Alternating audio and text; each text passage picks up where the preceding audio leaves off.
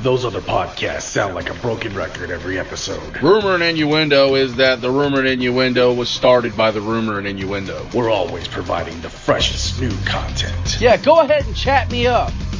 TMB Studios. It's what you want.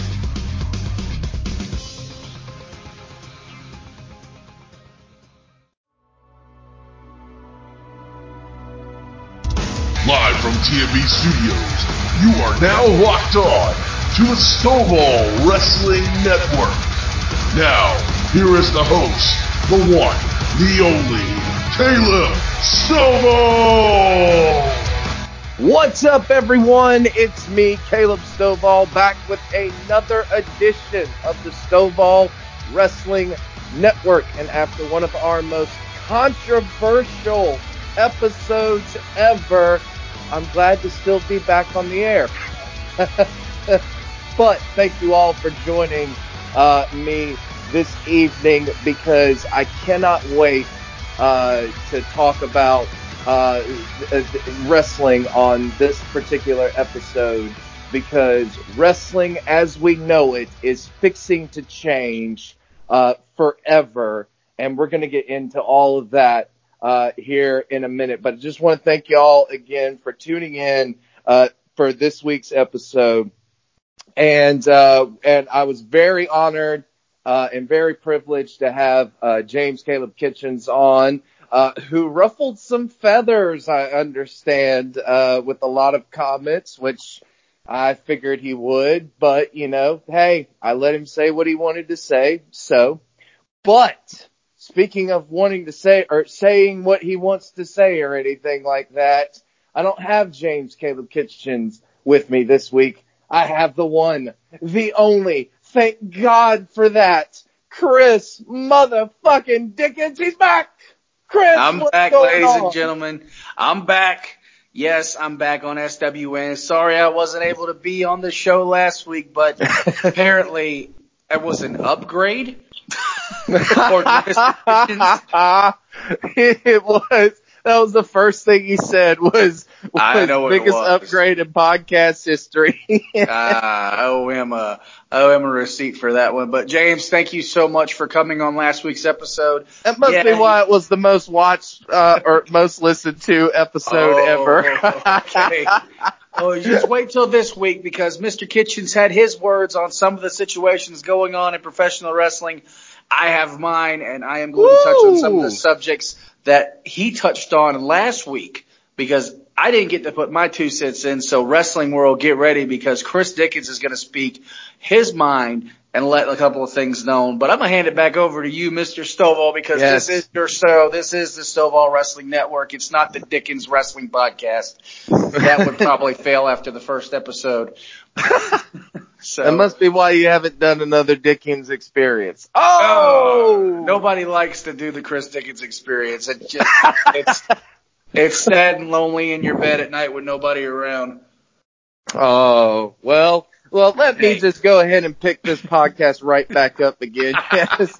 But yes, we do thank James Caleb Kitchens for being on last week, but I got my man back this week, and I cannot wait, because big things are happening and some opinions we're about to give. So you know what? Let's not waste any more time. Let's talk about the thing that we all want to talk about. And wrestling. And Chris, are you ready? Because pretty much last night, and we're going to have to go over it because it's not going on as we record this right now. No. But pretty much last night, wrestling was changed forever. Correct. And AEW, Double or Nothing. It happened in Las Vegas, Nevada, and I am just, I'm in awe, and what a time to be alive. It's a situation that we never thought we would see as wrestling fans again, but it actually is coming to fruition. Correct. And this is the thing that we've been talking about for many, many years now is the competition part of professional wrestling. TNA and Impact Wrestling, they had the opportunity. They somewhat dropped the ball.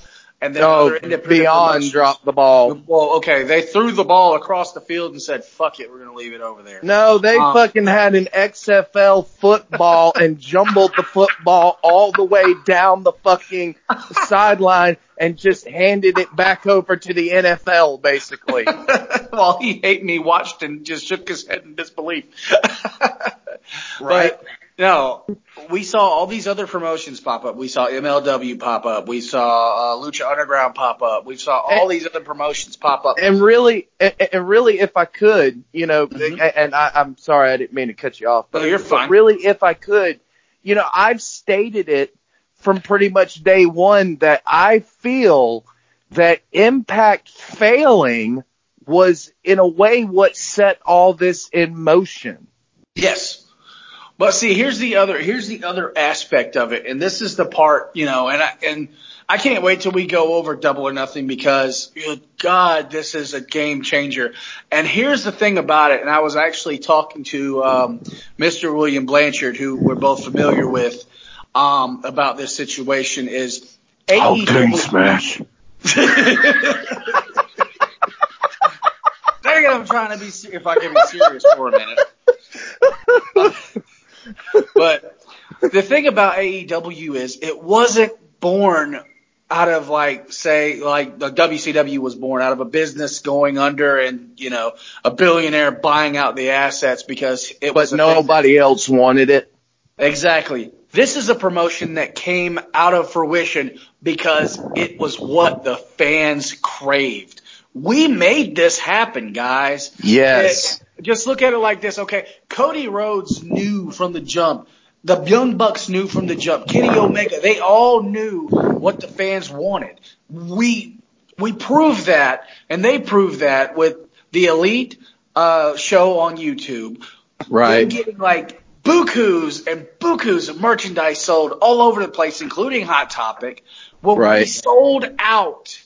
All right, they didn't sell out. We sold out all in. All in. Oh, and they've even said that all in, yeah, they might have, put it on and everything, but they said none of that would have been possible if it hadn't been for the wrestling fans. Mm-hmm. And here's the other thing, guys.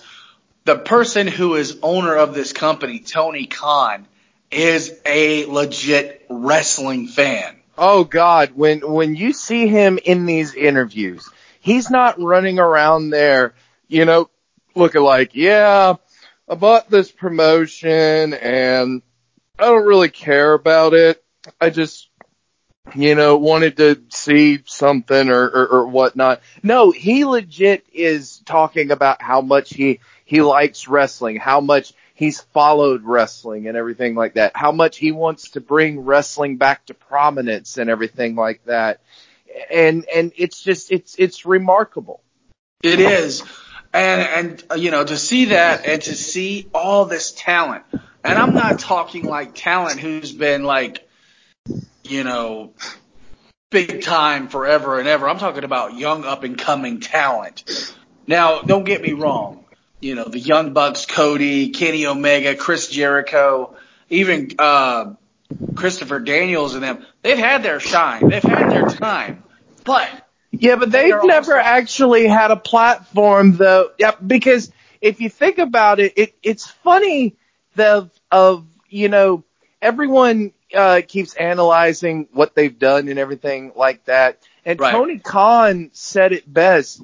Tony noticed that, he said the Young Bucks, and he said Kenny Omega is one of the best wrestlers in the world, but he's never been on primetime television. Mm-mm. None of them have. The only one out of them that has been on primetime television is obviously Cody. And Chris Jericho. Well, Chris Jericho, obviously, yes. Obviously, but out of the ones that are executive vice presidents and everything, Cody Rhodes is the only one. And here's the other thing, is that, yeah, he was on prime time, but he was not utilized in the way that he is being utilized now. Oh, WWE, absolutely. Yeah, WWE never let Cody be Cody. And Cody had so many ideas, and they were all shot down. Same thing with his brother Dustin. Dustin had so many ideas, but he was so like conformed to that Goldust character that he just went ahead and portrayed it and just said, okay, it's a paycheck, basically. Now they have the opportunity to show the world what they can do on a bigger platform with a lot more creative freedom, because Tony Khan and the Bucks and all of them have said there's going to be a lot more creative freedom when it comes to characters and just being themselves. There's a script, but there is no scripted promos. And that's the one thing I love the most. Which is something I have been waiting for God knows how long on wrestling, because that is my biggest thing with WWE's promos is you can just tell they're all fucking scripted. You can tell that even from the pun lines that they write in to try to be funny or to try to take shots at each other, quotes, like it doesn't sound legit whatsoever. And there's no emotion backing any of it. Because you're having to try to remember it and you're not an actor. Exactly. Back in the Attitude Era, when they were when Vince kind of, was up against the wall and he said, okay, do what you got to do. He let these guys go out there. Yeah, they had a platform. They had a certain script that they had to follow, but they were also given a lot more creative freedom. And half the stuff that they said was some of the most emotionally driven promos and storylines that ever took place. And that's what grasped us. But when they finally won, they just said, all right, everything's got to be scripted. We have shareholders we got to follow. We got to answer to. We got to show them all this stuff. So yeah, but all that out the window. Yeah, and the times that they've tried to do quote unquote pipe bombs or shoot style interviews I remember, I mentioned it last week, but I remember Roman Reigns and John Cena. Roman Reigns with the baby wolf. Anyways, but I remember during that feud, I remember that they tried to have Cena be, I guess from the fans' point of view, or Roman, I don't remember, but they were taking these shots at each other, and I'm sitting there going, you were told by the boss to say this bullshit. Yeah. Like, there was no feeling of emotion whatsoever for me when it came to that shit. I couldn't get into it. But here's the thing though with AEW, and I think we saw some glimpses of it, last night. Like I said, we'll have to go over the card, on next week's show. But Tony Khan has said that he doesn't want, which is interesting, that he's got people like Kenny Omega and the Young Bucks on this roster. Like, he wants it to be a sports-based product. He does not want an entertainment product. He wants pure wrestling. Well, see, that's the thing is that's what, the Young Bucks, they're flamboyant, same with Kenny Omega, they're flamboyant. But when they get in the ring, they perform. Oh, yeah, they do. They perform. And that's the thing is WWE has labeled itself so big as entertainment that they forgot the whole aspect of what it was all about to begin with. Professional wrestling.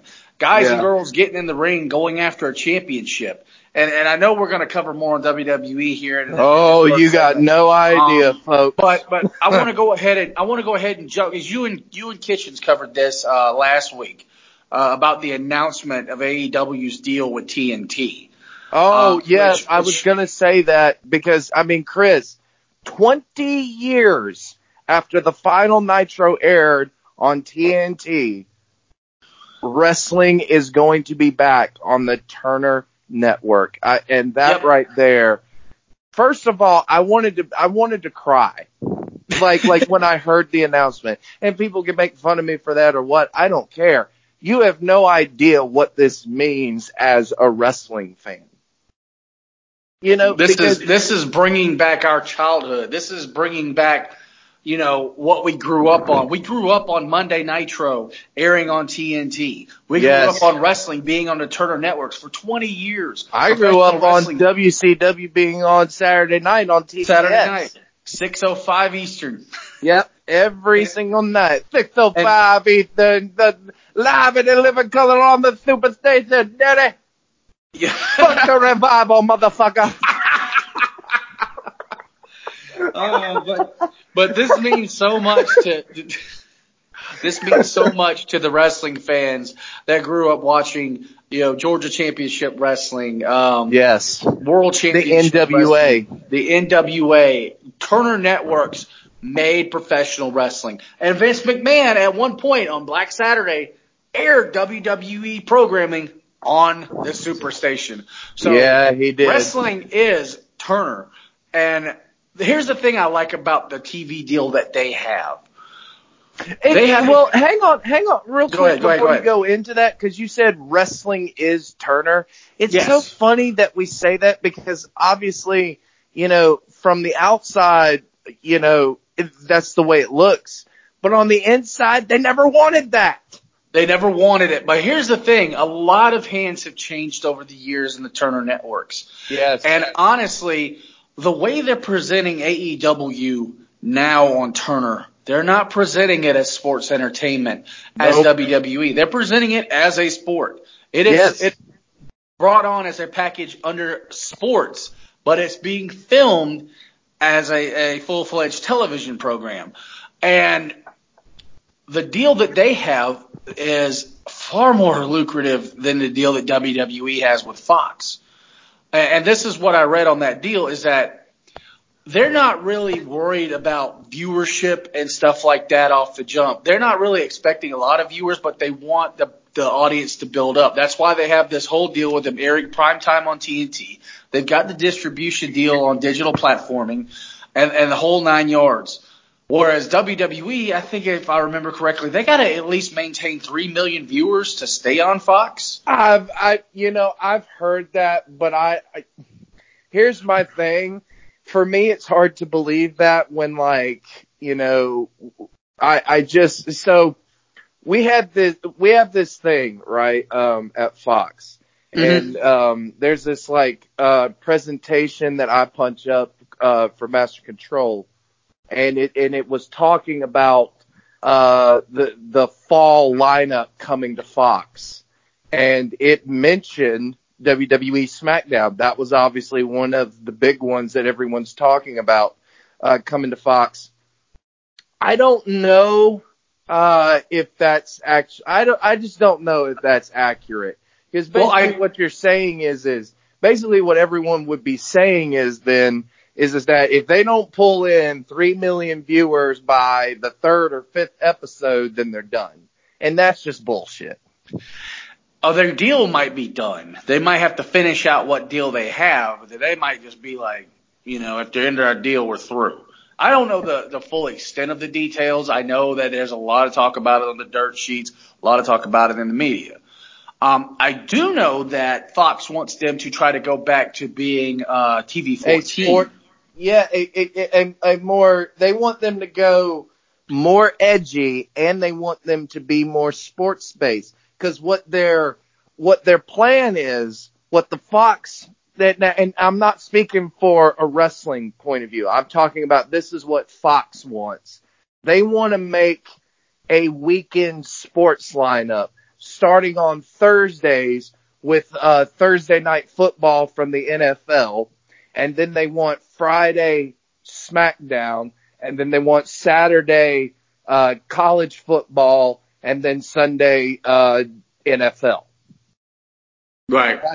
That's basically what the supposed plan is. Fox can always change their minds and stuff. Yeah, but when it comes to AEW and TNT, they want AEW to succeed. So they've got it set up to where they can build the foundation of the fan base. And that's so weird to say, isn't it, when you're talking about the Turner Network? Because what is the narrative that we've heard? The narrative is that Turner does not want wrestling on the like Ted Turner did but the people that work at Turner don't want to have anything to do with wrestling. Right, and we heard it for many, many years, especially from Eric Bischoff, that a lot of things that WCW had to deal with, they were not listed as their own, like job listing underneath Turner. They were listed under other, and a lot of losses and finances went to other, which was how WCW was losing money, even if they were making money, because they were taking the losses from Turner because nobody wanted it. It was like the dump for everything that Turner was negative on.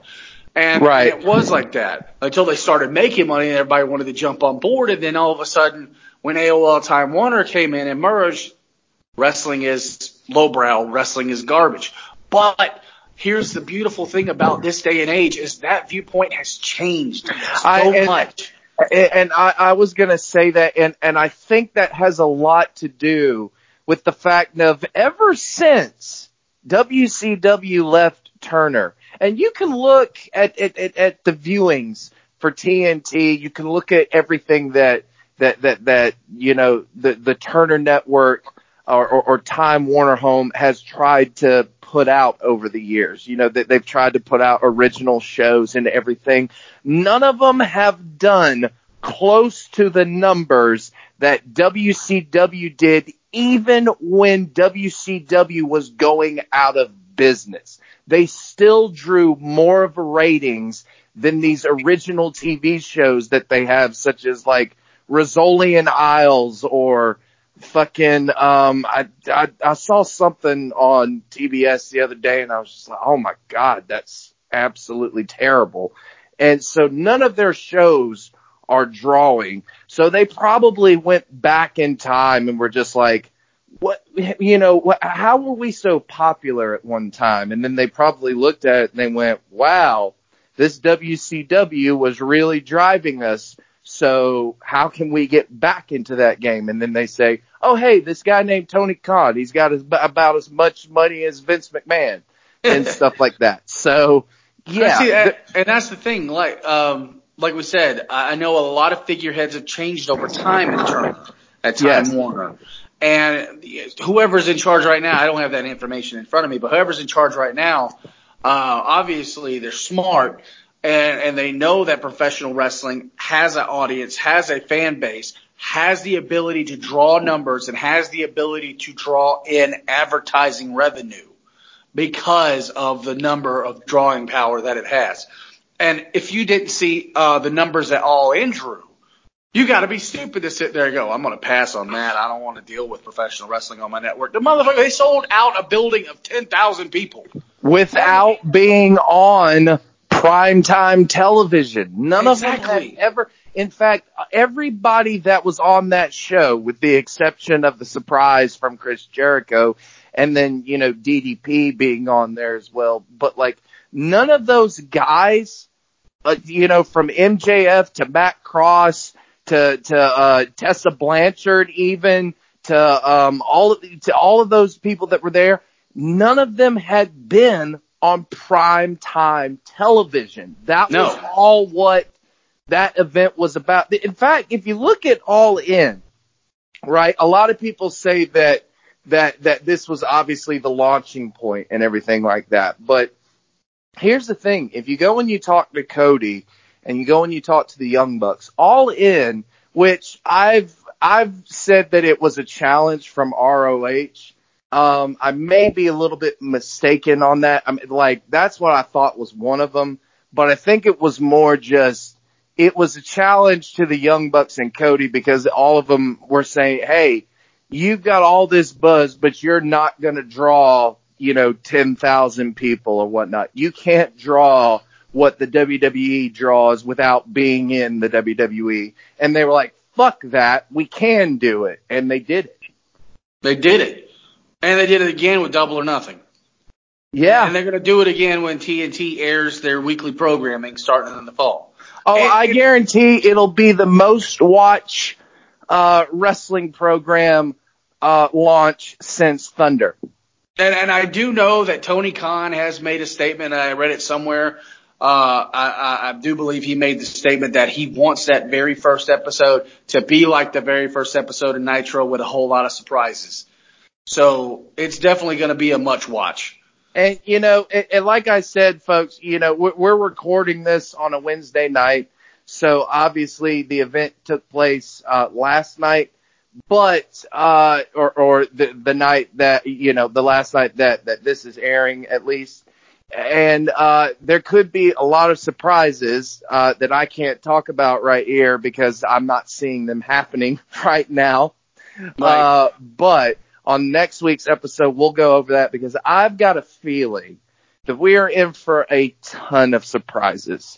One thing though that was a bit of a surprise, but not in a good way though for this event, was the fact of there was a bunch of rumors and there was a bunch of, shit started about the Hangman Page versus Pac match. And originally, the reports coming out about it was the fact that this match had been canceled due to creative differences, and I thought, okay, people are just trying to start shit. But then AEW itself releases a YouTube match that happens in Nottingham, England, where Hangman Page travels to fight Pac, and they put the match up there. Because apparently it's not happening at Double or Nothing, so it wasn't rumor. It actually is not happening. Which I watched the match and everything. It was great. It was awesome, but I would have loved to have seen it in front of an arena and in front of better production and everything like that. So I'm still a little disappointed, but at least they were able to somewhat deliver on the match.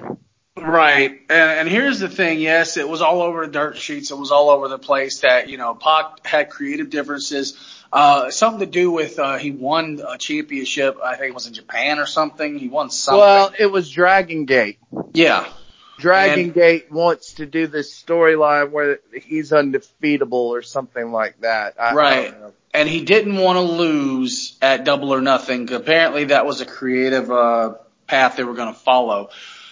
So he just blatantly disagreed. He didn't want to do that. He didn't want to do a job. So this was the climax that they reached, that they would deliver the match to the fans.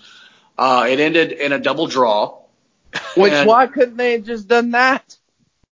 Agreed, but isn't the Hangman Page versus Pac match for the AEW championship? I thought it was. No, it wasn't. No, okay. It wasn't. Okay, so they could have done a draw. That announcement was made earlier on this week, actually. Actually, today, as we are recording this, that was announced that that there will be an elimination match set up, and it will be from the winners of the Battle Royal. And I'm sorry. It'll be in the Casino Battle Royal. The winner of that will face the winner of Jericho and Omega for the brand new AEW title. Okay. So that's brand new news being broke right here. Yes. And that was announced on the Road to Double or Nothing, the final episode of Road to Double or Nothing. And far as I know with Pac, I don't know how his relationship is with AEW at the moment. There's been a lot of speculation. A lot of people are putting on the dirt sheets that he may not be with them anymore. I'm not really sure, and I'm not going to speculate. So I'm not either. I'm not either. Because I don't know this, but again, I heard one of the reasons that they didn't put this on was the fact of they didn't want a disqualification on pay-per-view or something like that. But I'm sitting there going, but I mean, y'all put it up on the YouTube, so I'm just like, why couldn't that just happen at All In? Why not? Yeah, it would have sparked a lot of controversy and would have made for a great reason for everybody to tune into their next pay-per-view. But, I mean, maybe they have their reasons. Maybe there's something bigger planned. Who knows? But we'll just have to, we'll cover it next week, what actually happened with Hangman Page, because his match was rebooked, and we'll cover that next week. Well, I want to get your thoughts on the preview for Omega versus Jericho 2. Okay. I didn't really get to see that there was a preview on it. Well, I mean, not necessarily that there's been a preview on it other than the Road to Double or Nothing, but just your thoughts on just this my match thoughts going on in. this matchup going in. Yeah, honestly, exactly. I did get to see that Chris Jericho has come up with a brand new finisher strictly for AEW. He has reinvented himself once again. And because he is the fucking GOAT, is he not? He is. He is the GOAT. He is the greatest of all time. And Kenny Omega is one of the best wrestlers in the world. And their first matchup, oh my God, blew a lot of people's brains out, so to speak, when it came to professional wrestling because they tore the house down in New Japan. But now, did you know that? Before you go on with that, because I've been watching a lot of Jericho interviews lately. By the way, I could watch Chris Jericho talk about the business for 34 hours straight and would not get tired of him. Yeah. I mean, the way that he talks about the business, it's remarkable. I mean, that's why I'm just like, dude, this guy truly is the GOAT. I mean, just listen to him when it comes to talking about things, about the business. But it's funny though, because after their first meeting, right? Jericho went in there and he did the lights, the sparkly jacket, and he had on like, you know, the trunks that he was wearing, in WWE. And it's funny because he was just like, this is just not going to work here in New Japan. This character is not going to work here. And it's funny because, you know, Omega and Okada, right? That was labeled as the 6-star matchup out of every matchup in history. Fuck off. Anyways, it was a great matchup. But it's funny because those guys, they fight the same way. With Jericho and Omega, it was a contrast in styles. And Omega has stated that he's like, I love the match with Okada, but I like the match with Jericho even more because it got me out of my comfort zone. Which makes for great wrestling matches when you have a clash of styles and both men have to, you know, come up with a way to work the matchup that they're not used to. Yes, we've seen some of the best matches in history when it comes to that. Yes. So when it comes down to Jericho versus Omega 2, like I was saying, that match in Japan was amazing. Now it's on American soil. And I'm curious to see how they're going to work this when it comes to the American audience. Yeah, we freaking love the Japan style of wrestling. But, you know, incorporating that into the American style of wrestling and, you know, creating this atmosphere that's going to set the tone for AEW. Good God. The possibilities are endless. I am really, really looking forward to this matchup. And I really, really, really believe, you know, we said it, Jericho is the greatest of all time. Kenny Omega, he is one of the top tier talents when it comes to professional wrestling. These guys are going to set the freaking benchmark when it comes to AEW and every other wrestling promotion in the United States. And that's why it's the main event. So, and I can't wait to see what AEW has up its sleeve, like, completely, because, like you said, there's a ton more that hasn't been released yet. A lot of things that we don't know, a lot of unknowns. Yes. And that's the exciting part. To be a wrestling fan. And I think this is for wrestling fans, by the wrestling fans. Exactly. That's what makes this so great. Yeah, and we haven't felt that kind of excitement as wrestling fans in a long time. And it's interesting. We talked about, you know, Cody and Dustin, right? They're facing at Double or Nothing. Have you heard some of the comments that Cody Rhodes has said that I want to get your opinion on, right? So he had this sit down interview for AEW, right? And he talked about how he's like, I know everyone is marketing this as brother versus brother, but to me, it's generation versus generation. He's like, he comes from the Attitude Era, and Cody has stated that he absolutely despises the Attitude Era. He doesn't like the Attitude Era because he thinks that he has seen 4 or 5 matches this year alone that have trumped anything in the Attitude Era. Yeah. He doesn't like the Attitude Era because he said to him that era was all about the entertainment, but it wasn't even good entertainment in his opinion. Like, he likes the stuff that Stone Cold did and everything like that, but he hates the bra and panties shit. He hated the, everything else that they did. Well, I mean, if you look at it from a wrestling fan's perspective, and I'll be bluntly honest, I completely agree with Cody. This is sad but true. And I was going to say, I kind of agree with him. And I love the Steve Austin stuff because it was genuine. It made perfect absolutely. sense. It's a guy who busted his tail for 8 years, who worked his, rear end off to get to the top. And then the boss man decided he wanted to hold him down. How many times have we not had that happen in real life? But I agree with Cody. Some of the sleaze, the bra and panties matches, the toilet humor, stuff like that, we could have went without.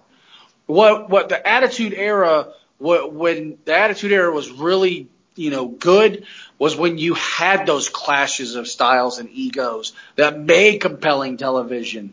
The bra and panties, the sleaze, the toilet humor. Yeah, none of like that was used for story. It's all just used for shock value. It was just filler.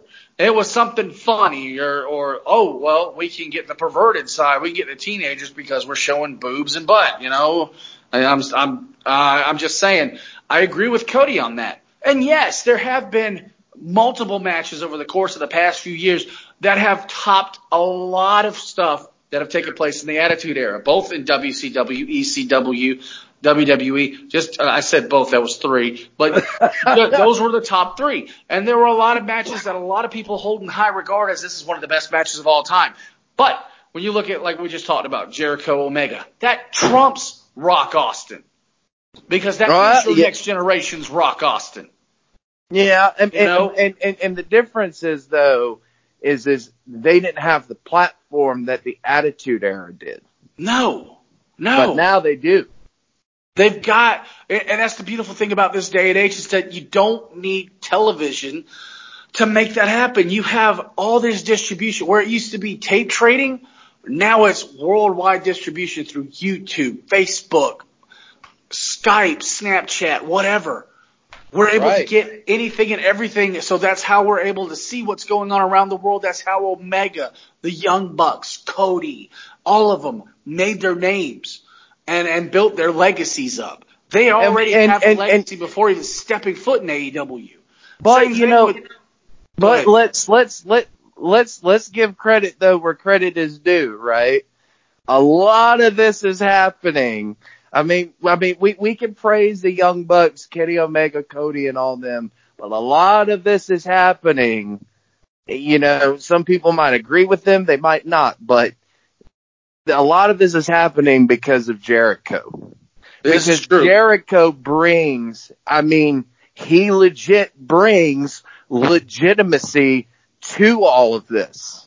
Agreed. And that's why he posted when Double or Nothing sold out. He posted on his Instagram, y'all can thank me for selling out Double or Nothing. Yeah. I'm the reason why. Yeah. Honestly, a lot of people want to see the Young Bucks area, but Jericho brings legitimacy.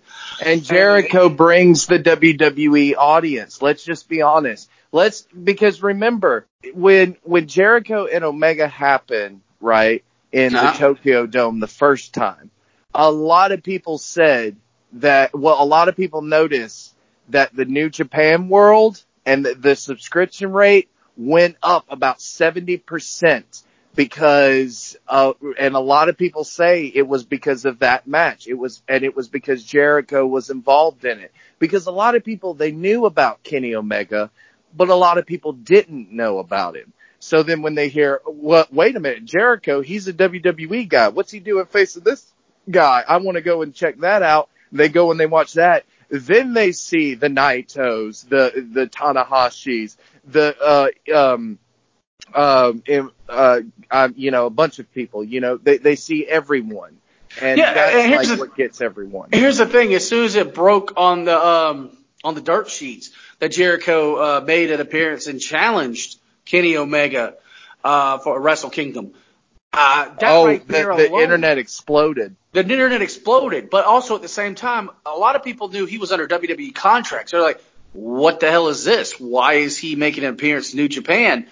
And why is he challenging Kenny Omega? And they went right to it, and they started doing research, and they started looking at everything. And then, of course, they find out that New Japan has its own distribution network through New Japan Pro Wrestling World. And they start watching old matches, and they start looking at Kenny Omega, and they start looking at all these other matches that he's had. And it just built the fan base up. Jericho brought that legitimacy because people follow what's going on, because they're used to, you stupid idiot, and you just made the list, and all of a sudden he's in New Japan talking about I'll kill you. Yeah. So that was the funniest thing too, because he did that actually at one time in a weekend. He went and he did a promo in WWE where he sang a song, and he did the stupid idiot, and he you just made the list, and he did that. And then literally a day later, he posted on his Facebook or something. He posted a promo on Naito, and he was just like, "Naito, I'm gonna fuck you up." And I was like, "What?" Only Jericho.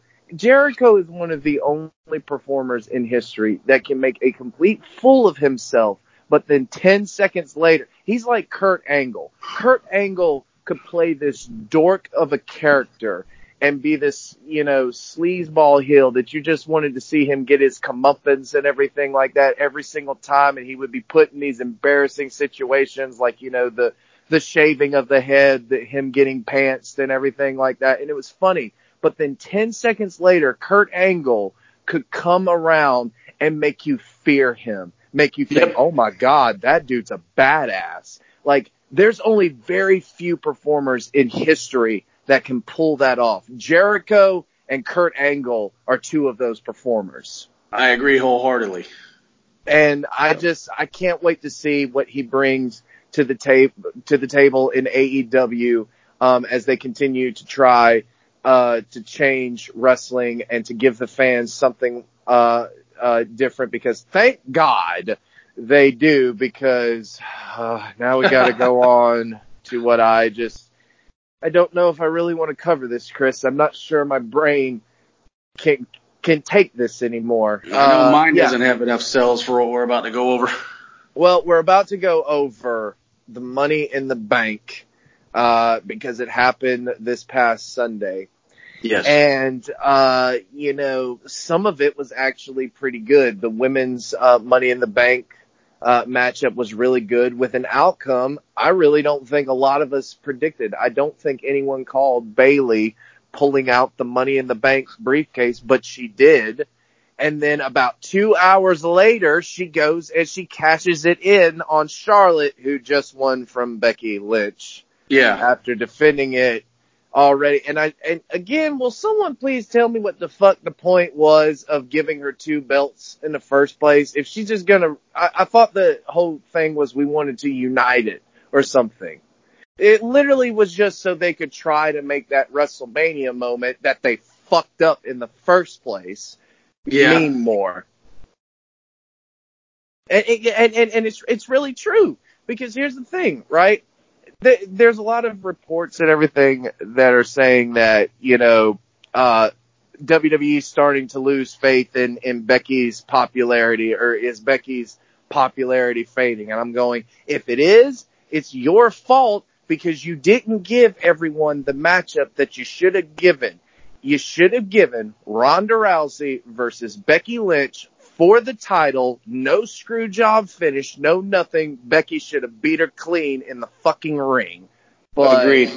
You couldn't do that. You had to throw Charlotte in, and then you had to throw in this screwball finish of some kind, which a lot of people are like, was it planned or was it not planned? And I'm just like, oh. And here is again, I said it to James Kitchens last week. If this was supposed to be such a history-making moment for the women, Why was it not a one-on-one fight? Agreed.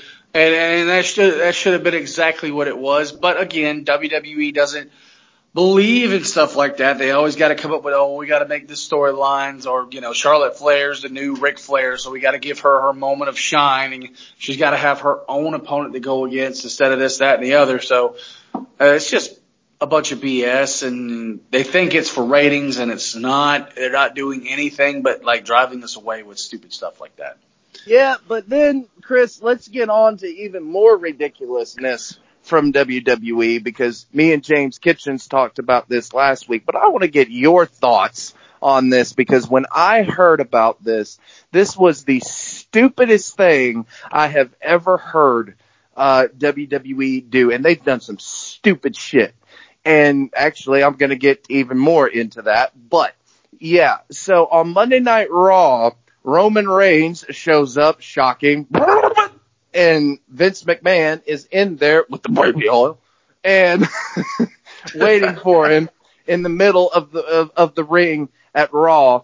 And Vince McMahon says that now there is this wild card rule where 3 superstars from SmackDown can show up on Raw, or 3 superstars from Raw can show up on SmackDown Live.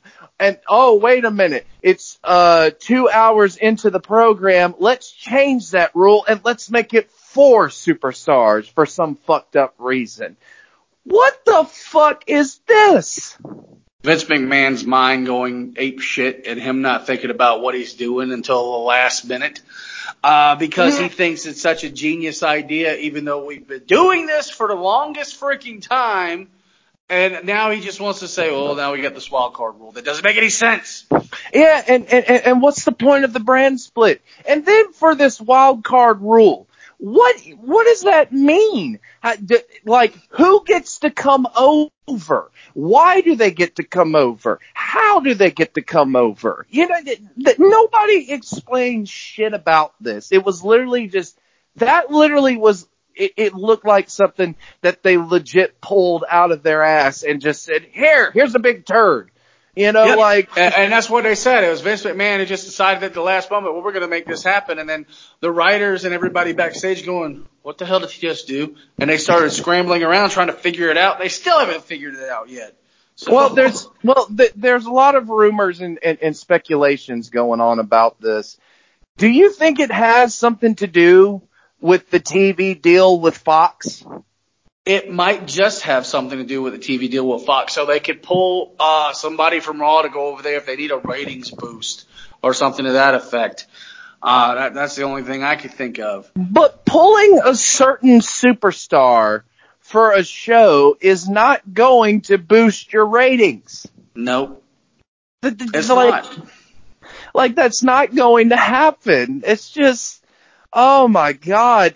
Everything that they knock WCW for in the Monday Night War DVDs and everything like that, yes, they are exactly doing that. They've got way too much television. Their product is oversaturated and everything like that. Their talent is oversaturated. Their storylines make no sense. Nothing does. But we'll get into that in just a minute. Let's get back to the Money in the Bank. Bayley becomes the Money in the Bank, but she cashes in 2 hours later to become the new SmackDown Live Women's Champion.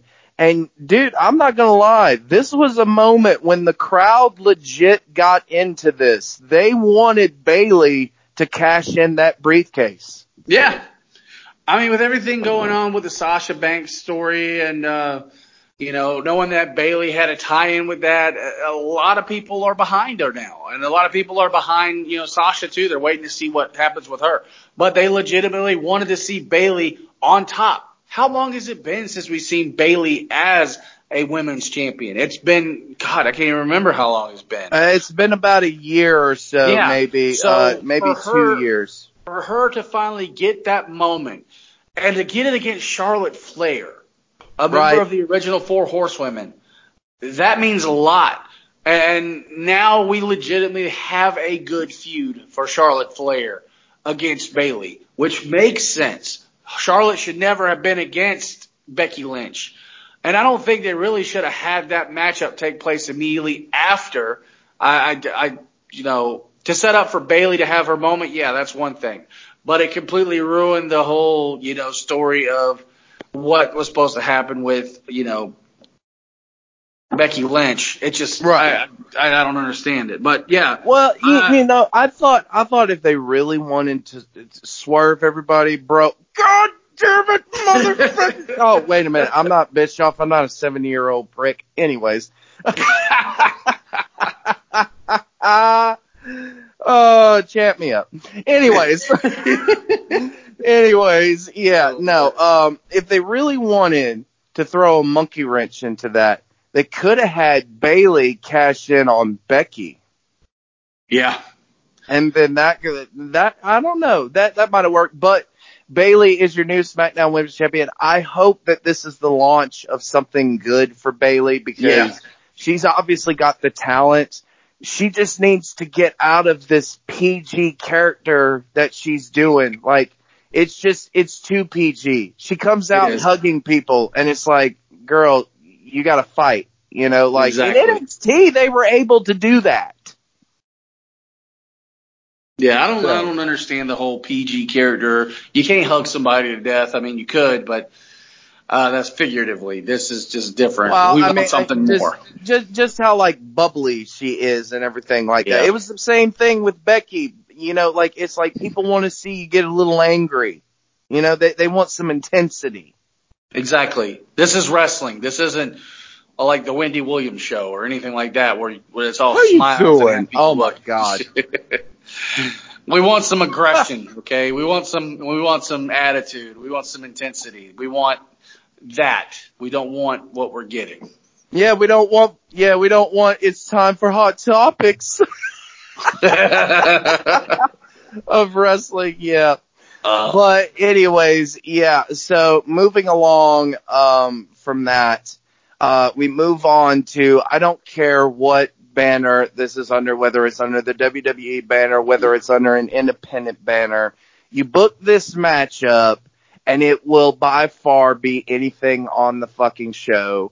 AJ Styles versus Seth Rollins. Just, oh my motherfucking God.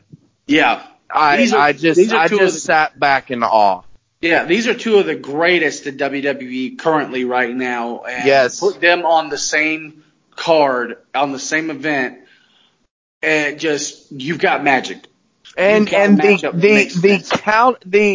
the curb stomp counter into the Styles Clash. When he did that, I lost my shit. Just like everyone else, like everyone just lost their shit when he did that, and everyone was like, "Oh!" And you thought it was over, but it wasn't. He kicked out, and just, oh my God, just what a matchup. And, it's interesting that we talk about this matchup because, there's been a report recently that AJ Styles had a sit down interview, and he said that this contract that he has signed with WWE, which is going to be for 5 more years, he says, and I quote, this will be his last contract of his career. He will not re-sign with he won't re-sign with WWE. He's not going to sign with another company. After these 5 years, he is done. Because which makes perfect sense. It is. I mean, he is 42 years old. I believe it's either 42 or 41. But he is, 42 years old, and he is, he has done everything there is to do. Like, if I had to envision one of, I guess, the perfect career, it would look like AJ Styles. He made his name, in a place other than WWE. He helped a company rise to fame. He helped, the independents spark, he helped spark the boom in the independents. He took a faction that was, it was popular, but when he joined it, he took it global. Yes. I mean, he really did. And he's been the WWE champion. He's headlined WrestleMania. He's done everything that there is to do. There's nothing left for AJ to do. And, you know, he's getting to that age where, you know, he's just had a kid recently, and he wants to enjoy the simpler things in life. And nobody can argue with that. No. So. Absolutely. I can't hate him for it. And when he retires and everything like that, I hope he gets a big send-off because he deserves it. Yes. You know, like, not like they did with Kurt Angle with like, hey, just lose to Baron Corbin. Fucking. Anyways, well, stupid decisions that WWE continues to do. We move along back to the Money in the Bank, where we have the Money in the Bank men's matchup. Now, before this, of course, we have to take one of the people out because why not? So we have Braun Strowman, who wasn't supposed to be there. He supposedly goes and attacks Sami Zayn, or they find Sami Zayn tied upside down, let's put it that way, because Sami Zayn right now is one of the best promos in the WWE next to Bray Wyatt, and let's just continue to treat him like trash. Yeah. Let's just continue to make him look completely ridiculous every single time, but I digress. So he's found hanging backstage and everything like that. And so he's out of the Money in the Bank. And so now what was 8 is now down to 7, right? Mm-hmm. And we start the matchup and they say that, oh, there's going to be someone coming down. We all think Strowman, or something like that. But then the men go out there and have a hell of a match. I mean, good God, this matchup was awesome. Yes. I mean, they were doing things where I was just like, holy shit, I did not think that was possible. I know one of the moments that made me sit back and go, oh my God, was when Ricochet was literally thrown over the rope and went through the ladder. Yes. And didn't even move again. Yes. I thought he was legit dead. I was like, he ain't moving. Oh man, Ricochet is just that type of guy. Like, yes, dude, I think he and Will Ospreay, they're not human. I think there's something in their genes. It's like Julio Jones. I think that they're just not human. There's something in there that there's something in them that allows them to do that, because no human being should be able to do that. No. And oh my God, that was amazing. The stuff that Drew McIntyre was doing. I love Drew McIntyre. He is so under fucking rated. It's not even funny. He really is. And then one of the oh my God moments for me personally was the sunset flip off of the ladder from Andrade Cien Almas. Oh, I'm sorry, Andrade. That's it. Because we don't like real names. So, but I'm still gonna do it. Andrade Cien Almas, he does a sunset flip onto Finn Balor, and Balor pops up from the ladder, like basically taking 2 bumps. And I was just like, oh my God! Like, it was insane. And then the fucking Spanish Fly from Ali. I mean, just insanity. And even Michael Cole is just sitting there like, what is wrong with these guys? Like, oh my God, it was awesome. But then, as per WWE always does, you take something awesome and you have to ruin it. Yeah, when Ali is climbing his way up to the ladder and he's about to, what looks to like get the briefcase off, and I'm sitting there going, really, Ali? Wow, this is going to be interesting. And then down, and I just sat there and went, oh no, my fucking God, you cannot be serious. And who runs down? Mr. Part-Timer himself, Brock Lesnar, who, let's go and have these guys kill themselves. And let's just have this motherfucker run down and injure cameraman in the process and injure Ali in the process and have him go up and grab the briefcase, the Money in the Bank briefcase. Stupidity. And it's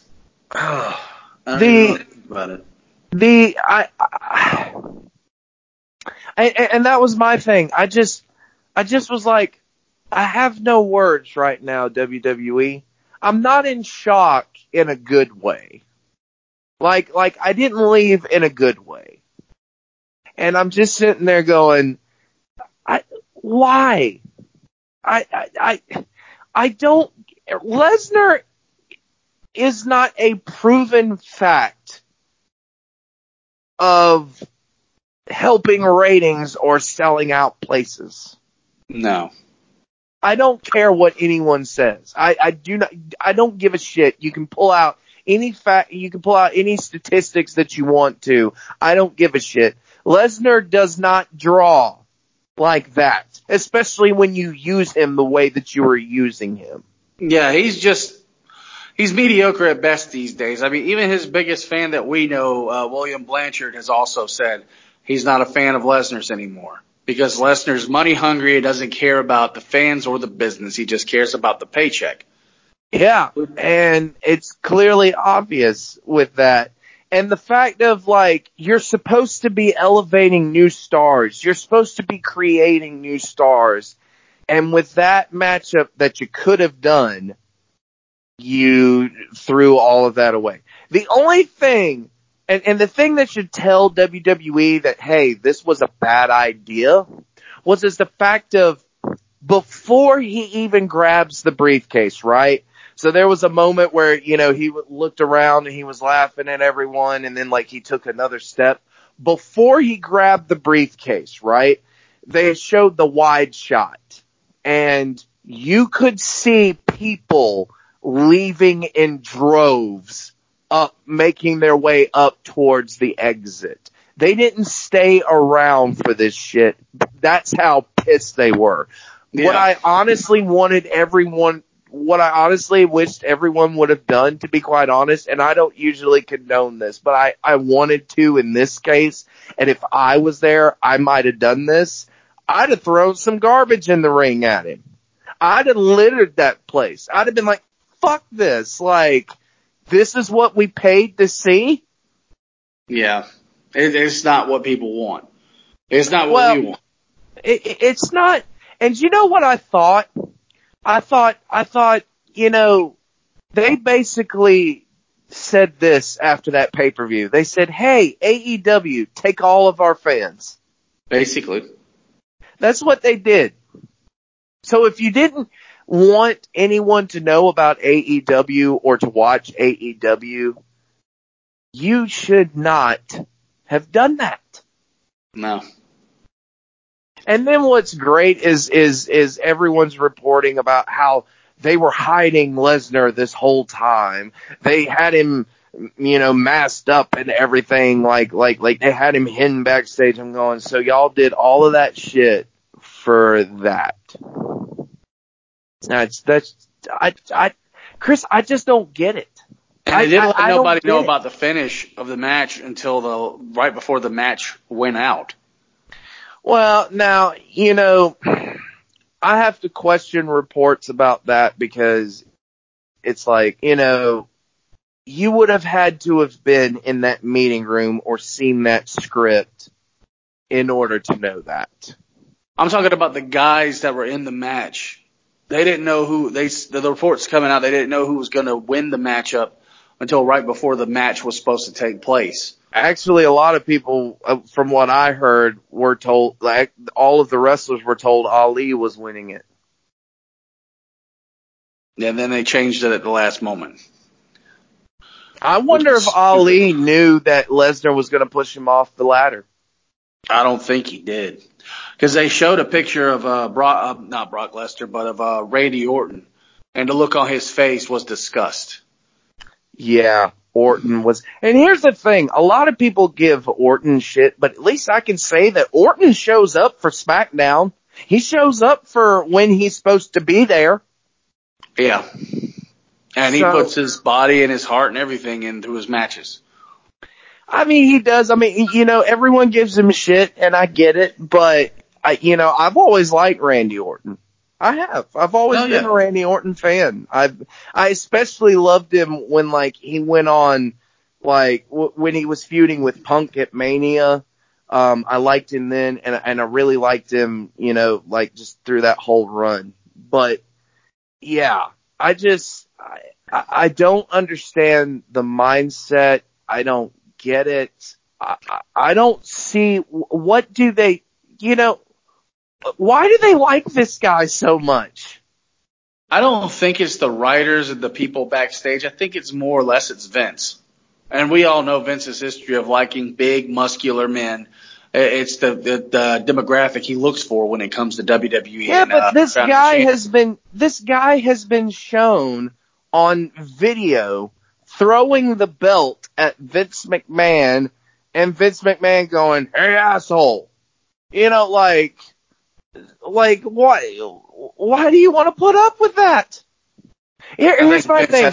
You had no problem screwing over a guy that busted his ass for you, but you're going to make all of these, you're going to make all of these demands happen for a guy who barely shows up. Yeah. And the guy that I'm talking about is Bret Hart. Yeah, I will never understand it. I'll never understand Vince's mindset and why he's doing what he's doing. But it's the reason why WWE is in the tank toilet right now. It is. And they think it's, all of these things and everything like that, but it's because of bad booking. It's because of bad television. I mean, the only thing that has been good on Monday Night Raw so far has been Sami Zayn's promos and the Bray Wyatt Firehouse Fun. Firefly Funhouse, yeah. Yeah, Firefly Funhouse. That has been astonishing. And again, I question how that's going to turn out because, one, it's WWE, and two, how is that going to translate into the ring? Does anyone ask that question anymore in WWE? How is this going to translate into a wrestling storyline? How's it going to translate into the ring? That's what I think no one has asked the question of. I don't even think they care anymore. I think it must be because to croak and kick the bucket. Well, it must be because the very next night they implemented one of the stupidest thing. I thought that the fucking, wild card rule, I thought that shit was retarded. And then they up the level of stupidity when they bring back the the PG version of the hardcore title, the WWE 24/7 title. Yeah, which is, oh God. I will say this. I will say this though, Chris. You know this. As Augusta fans and Thompson fans all over, who was not marking the fuck out when they saw Antoine Brewer come out of that fucking car and make the count? Yeah, and then raise R-Truth's hand and leave with him. That was great. That was great. I just wonder if he was sitting there thinking in the back of his mind, I wonder if I kick R-Truth right now and pin him myself, would that make history? Right. And then, dude, there's all of these fucking memes and shit going around that oh, R-Truth just got pinned in a subway station or something like that. Now we got a new champion. I'm just like, no, we don't. But R-Truth is running around with what he says is the European title. Might as well be. That is the most generic looking belt I've ever seen in my life. Oh, I'll get into that in a minute, but I will say this. R-Truth is the most entertaining thing right now. Yeah, he is. He really is. I will say that. So kudos to them for at least, allowing him to be entertaining with it and shit like that. But I'm not gonna lie, I laughed my ass off when I saw Brewer the fireman fucking poke his head out of that car. That was, oh my God, I died laughing. But, I mean, dude, when Foley pulled out the title, there was no reaction. No. Nobody gave a shit. One, there's already too many fucking titles as it is. There's 11 championships total in WWE right now. That's too many. Yeah. Nothing means anything anymore. The Cruiserweight Championship doesn't mean a goddamn thing. The tag titles don't mean anything. The Universal title to me doesn't mean shit. No. The only thing that means anything to me, remotely anything, is the WWE Championship. The ROH 6-man titles mean more than 10 of those titles in WWE. Yeah, and I agree with that statement. I truly believe that. I think that the ROH tag titles mean more. I think that obviously the ROH World Champion means more. I think that the New Japan United States Champion means more than half of the titles in WWE. Yep. And that's just a sad fact. It really is. But that's what happens when you have 11 fucking titles. But hey, let's just add another one. Yeah. Like, what? And then I swear to God, I think that they listen to something to wrestle with more than they let on, because I think that they went back and they went, hey, we noticed one of your highest rated shows was the Hardcore Championship one. Maybe we should bring something like that back, but we can't do it. It's not PG. Well, then let's just make the 24/7 rule. Like, oh. Yeah, that's just stupid. It is. But, that's why now I'm so thankful that there's going to be AEW. There's going to be, there is ROH. There is New Japan. Hell, there's Impact Wrestling even. There is still, there's other wrestling out there. And I'm telling everyone, if you don't want to keep seeing this in WWE, then you need to go and watch these other products, because they're not doing stupid shit like this. Yep. Now, some of them might do some stupid shit at times. Like, yeah, this is there is some stupid storylines going out there. But if you want to see good quality wrestling, one where the competitors are not going to get buried every single fucking match, go and watch these other products.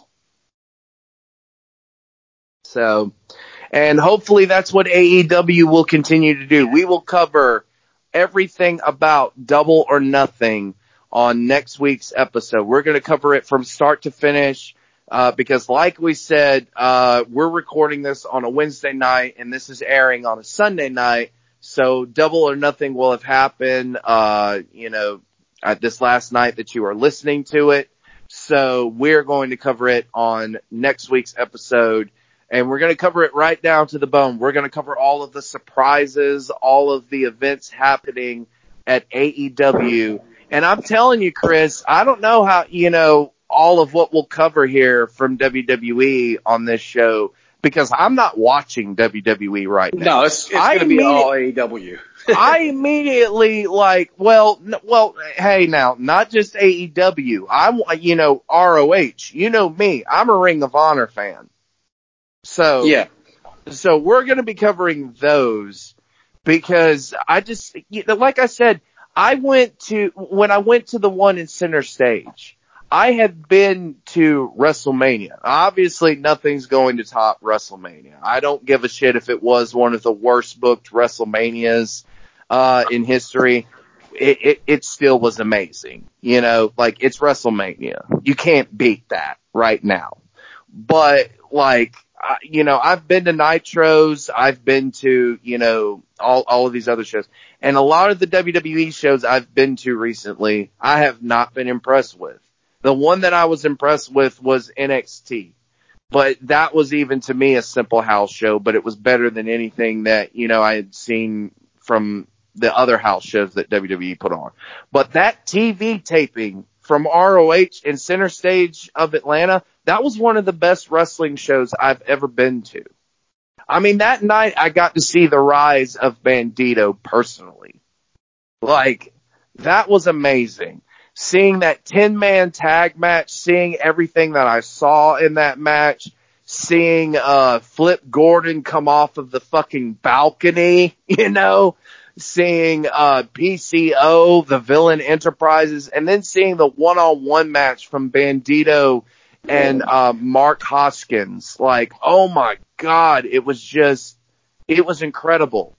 But like I've said, everything that I've seen from ROH and AEW so far, but New Japan Pro Wrestling, Viral Pro Wrestling, PWX, I think all of those guys have had better products combined than anything that we've seen on Raw and SmackDown recently. I agree with that statement, and I'm just looking forward to the future of professional wrestling. And hopefully with everything coming out with AEW, and their new primetime slot on TNT, and just wrestling booming even more, maybe WWE will start changing their focus. I'm not guaranteeing it, but it's either change the ways or... Well, I hope that they don't in ways. I hope that they don't, because I want these other companies to succeed. We need places for the boys and girls to work other than WWE. And you need to be able to work in an arena or a stadium without it having the WWE brand under you. Agreed. And that's what I'm hoping with AEW. I hope that ROH continues its success. And I do believe that it will continue to rise in ROH, because I thought about this the other day, right? Someone said that, AEW, while, they're taking, a lot of people's big stars, like, they took the Young Bucks and Cody, who were pretty much ROH's biggest stars, and they lose their stars, but what that does is that makes way for other people to shine in ROH and get their spots. Exactly. Which is something that Ring of Honor has always prided itself on. Yeah, they've always made new stars when their big stars leave. They've always got someone else lined up. They know what they're doing when it comes to making top tier. It's that next man up mentality. Exactly. Which is something that it just seems like WWE doesn't have. The only thing that has that is NXT. And that's because they're trying to get to the next level. Well, that too, but it's also like, dude, I really felt like Vince, I feel like Triple H is kind of pissed at Vince for taking, Aleister Black and Ricochet up to the main roster, because I think that he had some big plans for them.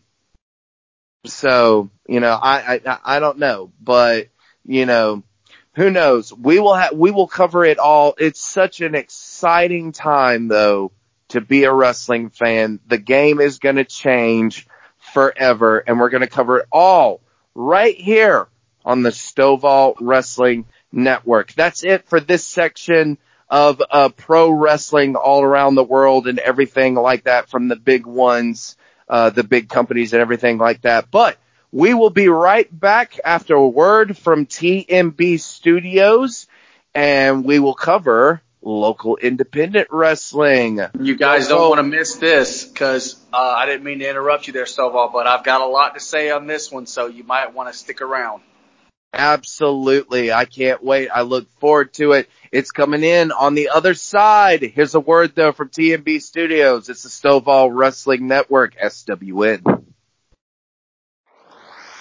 What's up, everybody? It is Blake Collins here with Chatter City. We are dropping the 411 on everything sports. It includes baseball, football, basketball, anything and everything about sports, even the unique sports as well. Not only that, but we are also going to have spin-off shows related to the unique people within the CSRA area, talking about music, talking about movies, different things like that. So you do not ever want to miss out on an episode of Chatter City, because I guarantee you You will not only learn something, but you will also have a heyday and a half as well. This is Blake Collins signing off with Chatter City. Have a blessed rest of your day.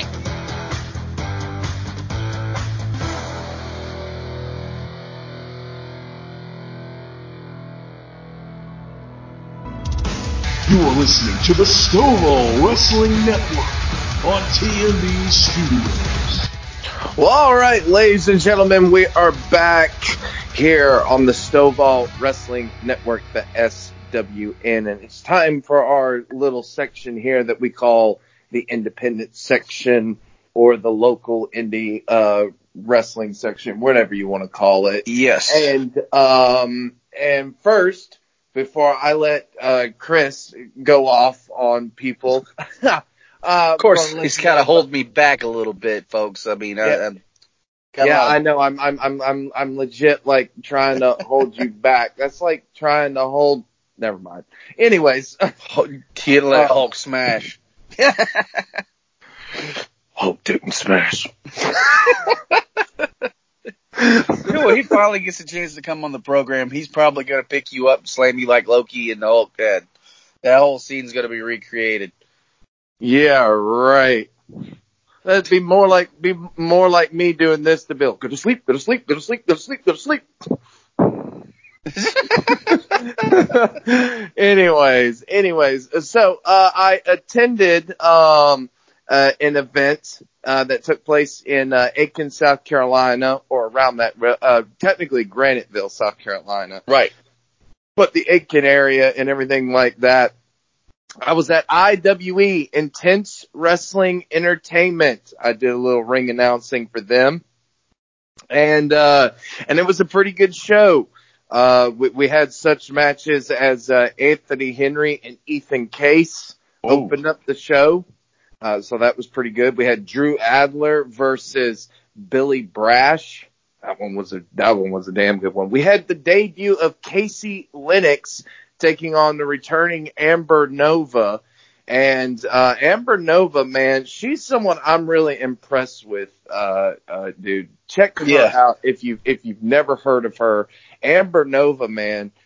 She's been on such programs as Impact Wrestling and NXT already. So, you know, she's got a little travel in her. Yeah, she's one of those rare talents that tours around that actually can go and perform very well in the ring. So, yeah, Amber Nova, really, you guys need to check her out. And look out for Casey Lennox, who's also going to be at VPW soon. Check out Viral Pro Wrestling as well. But back to IWE, though. This matchup was great, yes. Then we had, and I'm trying to remember, the Gym Nasty Boys were in the house. And, man, can I just say this? I think the Gym Nasty Boys might be one of the most over tag teams here in the Southeast. I'm gonna one up you on that. They're not just over; they're fucking uber over. Yes. The Gym Nasty Boys are just, my God. No matter where they go, they get the crowd behind them. They got it. That's all I can say is they've got it, man. Yeah, they do. White Mike might be one of the most entertaining people I've ever seen. And also, I never thought I would say this. They're from the House of Cheeks and Yams. Yeah. I was told to say that. So well, man. I remember watching a video of them. It came from, of all places, Livewire Wrestling, where they found Adrian Davis's power glove, and White Mike put it on, and all of a sudden he pushed some buttons and it grabbed his crotch and he couldn't get it to let go. and the whole thing was funny, and then Adrian walks in and looks at him. You just gotta watch it. If y'all can find that online, I might post that to the SWN Facebook page just so people can see just how great the Gym Nasty Boys are as far as promos and matches. Cause I'm pretty sure we can find like some great matches with these guys too, but they are just phenomenal. Oh, definitely, just one of the best tag teams, out there. They also took on, Y2X and Dementia 13, which of course is Kevin Kurgan and Darkness. Yep. And Y2X, if I'm not mistaken, is Brandon Preeb. No, Nick Paradise. Nick Paradise. I'm sorry, Nick Kinsmith and Brandon Paradise. Yeah, Brandon Paradise and Nick Kinsmith. That's right. And those guys, all of them, in all honesty, very seasoned vets when it comes to the independent game. Brandon Paradise and Nick Kinsmith, they've been around for a good bit, and they're very seasoned, very well toned, and work great as a tag team. Dementia 13, Kevin Kurgan and Darkness, just, my God, you can't ask for a more, cohesive unit. And to put all three of them, the Gym Nasty Boys, Y2X, and Dementia 13, in a tag team match, Jesus, man, you just have a plethora of talent right there. And, I'm in envy of you because I didn't get a chance to see that match in person. You got to fucking call basically the talent out and sit there and watch this live. And yes, I did. Fuck you. Yes, it was quite fun. And it was for the IWE Tag Team Champions and your winners and new IWE Tag Team Champions Y2X. Which is not surprising to me on that notion. Like I said, they're very seasoned, work very well as a cohesive unit, and very well deserving of those IWE Tag Team Championship belts. So, Y2X, hats off to you. Congratulations. But just know, and you already do, I'm pretty sure, that the tag teams are going to be gunning for you in IWE. Oh, yes, absolutely. And it's going to heat up. And it's going to heat up quick. We also had the New Age Championship on the line as Sean Legacy took on 5 men. 5 men. He took on Owen Knight, the working team captain, Carl Hager, and I'm trying to remember who all was in this matchup. Just so many that were in this matchup, but it was a fatal 5-way. Hunter Young was in that matchup, as well. And then there were just a lot of people in that matchup, but Sean Legacy, was your victor and is still the IWE New Age Championship, and he will have a tough task soon with that, coming up late in IWE and everything like that. But then you had your main event. Josh Magnum took on, yes, I can't believe I'm saying this, Cameron Cade for the IWE Southern States Championship. And it was an insane matchup. It ended though in disqualification, and Cameron Cade was in tow with none other than T-Money. Yeah. And this was already set up from the previous event that T-Money was backing Cameron Cade as his champion. Yeah, I know, which is interesting if you know anything about Bushido and everything like that. So an interesting situation. Cameron Cade though is still your IWE champion and everything like that. It was a great all-around show. If you ever get the chance, go check out IWE, and you're going to want to do that very soon because in June they've got a joint show that's called War with Bushido, I should say, with Pro Wrestling Bushido. So Pro Wrestling Bushido and IWE are going to war, apparently, and it's going to be an amazing card that will feature one matchup that I am looking forward to in particular. It will be Sean Legacy versus, are you ready for this, Chris? Anthony Henry. Wow. Okay. So let's just look at it this way. Because we know both men very, very well. We know Anthony Henry very well from the Flatline days. Yes. And with the Rapture and everything he went through. And Sean Legacy, up and coming talent, Southern States, not Southern States, I'm sorry, New Age champion in IWE, big time talent in viral pro wrestling. Yes. This is almost like looking, if you was to put these two face to face, it's like looking at the past and the future, so to speak. And we know Anthony Henry is coming up through the ranks, how much he endured and just how big he became. And Sean Legacy is almost on that same path, so to speak. So to put these two against each other, it's almost like Hogan versus The Rock, or, Yes, in terms of the local scene. Yeah, in terms of the local scene. So I'm really looking forward to seeing this matchup. It's going to be phenomenal. No pun intended. Right. But, yeah, I mean, Anthony Henry versus Sean Legacy, that will put it. Let me go ahead and pull one off of one of our old friendly announcers. That'll put butts in the seats. Old Tony Schiavone. Just remember lowest rules. Anyways, chat me up. Anyways, yeah. Oh my God. Cease and desist. Quit using my shit. Yeah, right. That's what's gonna happen.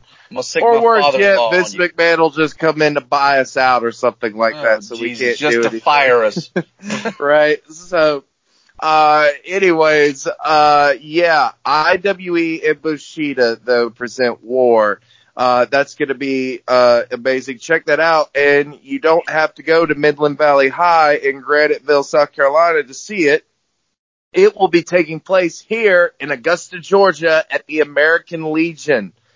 Becoming a hotbed, really, for wrestling. Really is.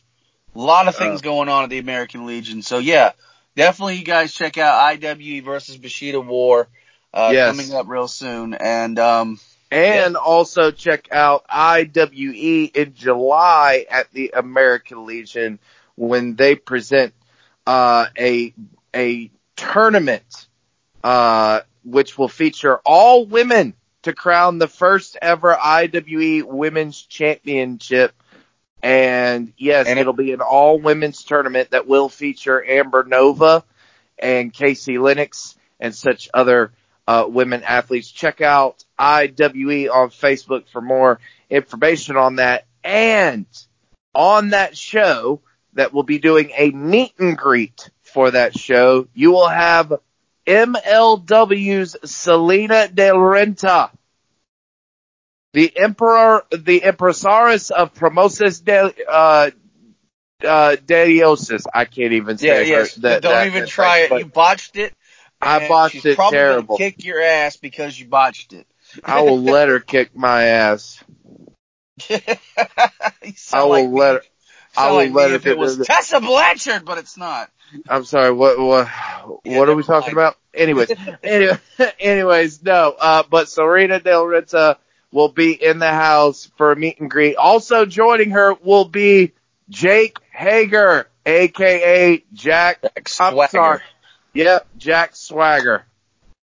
Yeah. So he will be in the house, but that's not all. The biggest surprise that was announced on Saturday from IWE was on that meet and greet show. You will also have, are you ready for this one, Chris? I don't know if I'm ready for it or not. Well, here it comes, because he will be in the house. Joey Ryan. That's right. I said it. Party. No, it is not his penis party, but he will be in Augusta, Georgia at the American Legion. And immediately when I heard this, I said, IWE got Joey Ryan. How's he going to be allowed anywhere 15 feet anywhere near school? And they said, well, this is at American Legion where it's a bar. And I was like, oh, well, okay, then that's how we got it. Yeah, that's exactly how we got it. Okay. That's how we got it. So, yeah, so some big things happening here in Augusta, Georgia, even in the world of pro wrestling.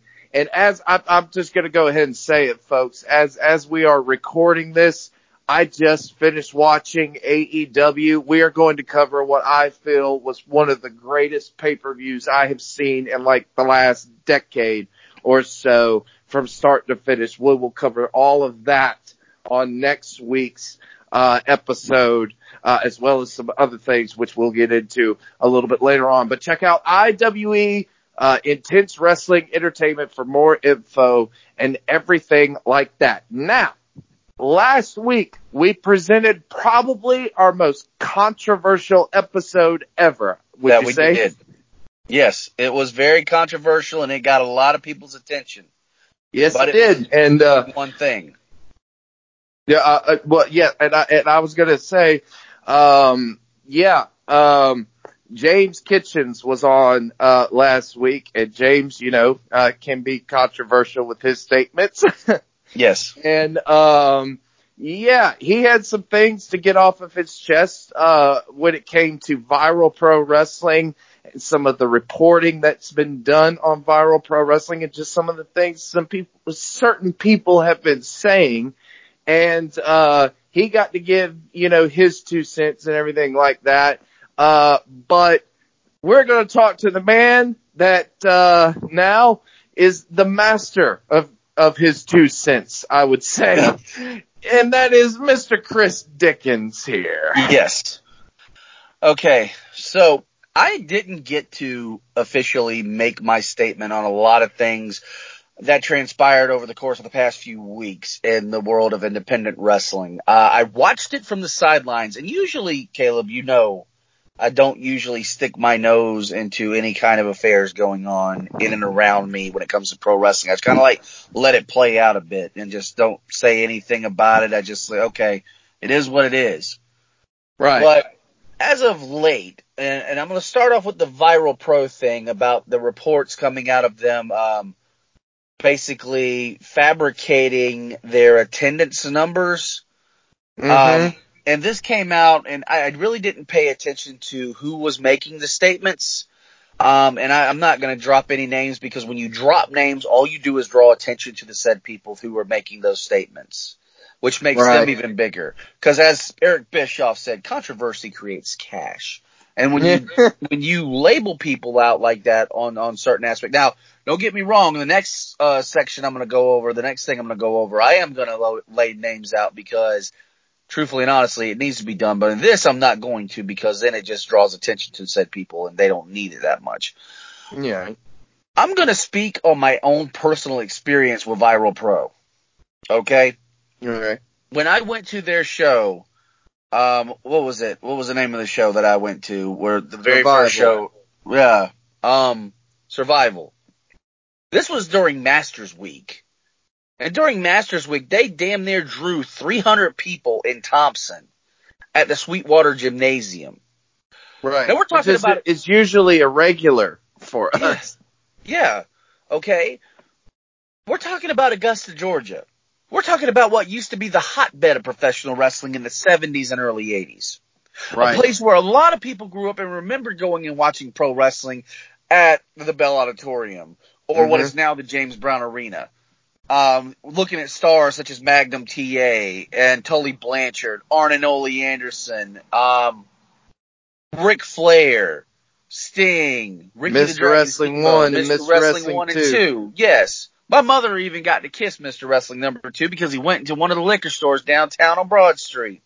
Well, so wrestling, yeah, I'm not talking about that on the show. That's a whole other subject, and I'm not bringing her on to have that discussion because we'll be here for hours talking about how, never mind.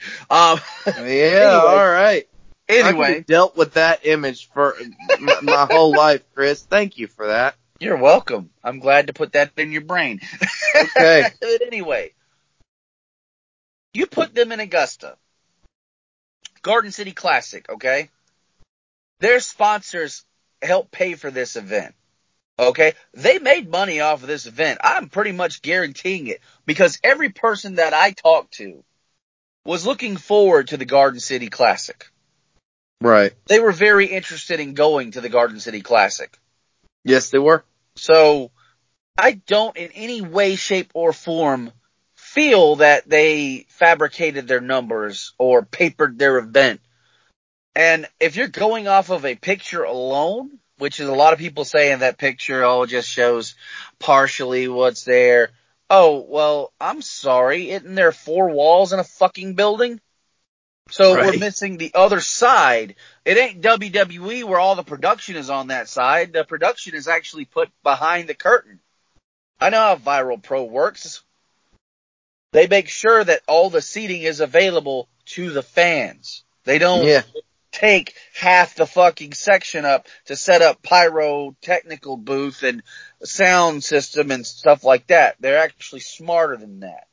They actually want to make money. They want to bring in fans. They want the fans to have a good time. So I never, ever, in any way, shape, or form, want to hear another, excuse my language, motherfucker, state any kind of thing that Viral Pro Wrestling or its owner or the people behind the scenes or the talent there are making a fabrication about how many people were in that building. Because point blank, I'm sitting here and a lot of people are like, wow, Chris is really defending a promotion here. I'll defend any fucking promotion that has the authenticity to do right by the fans, by the boys, and everybody else. And Viral Pro does right by the boys, does right by the guys and girls who work behind the scenes, and does right by everybody involved, sponsors and fans alike.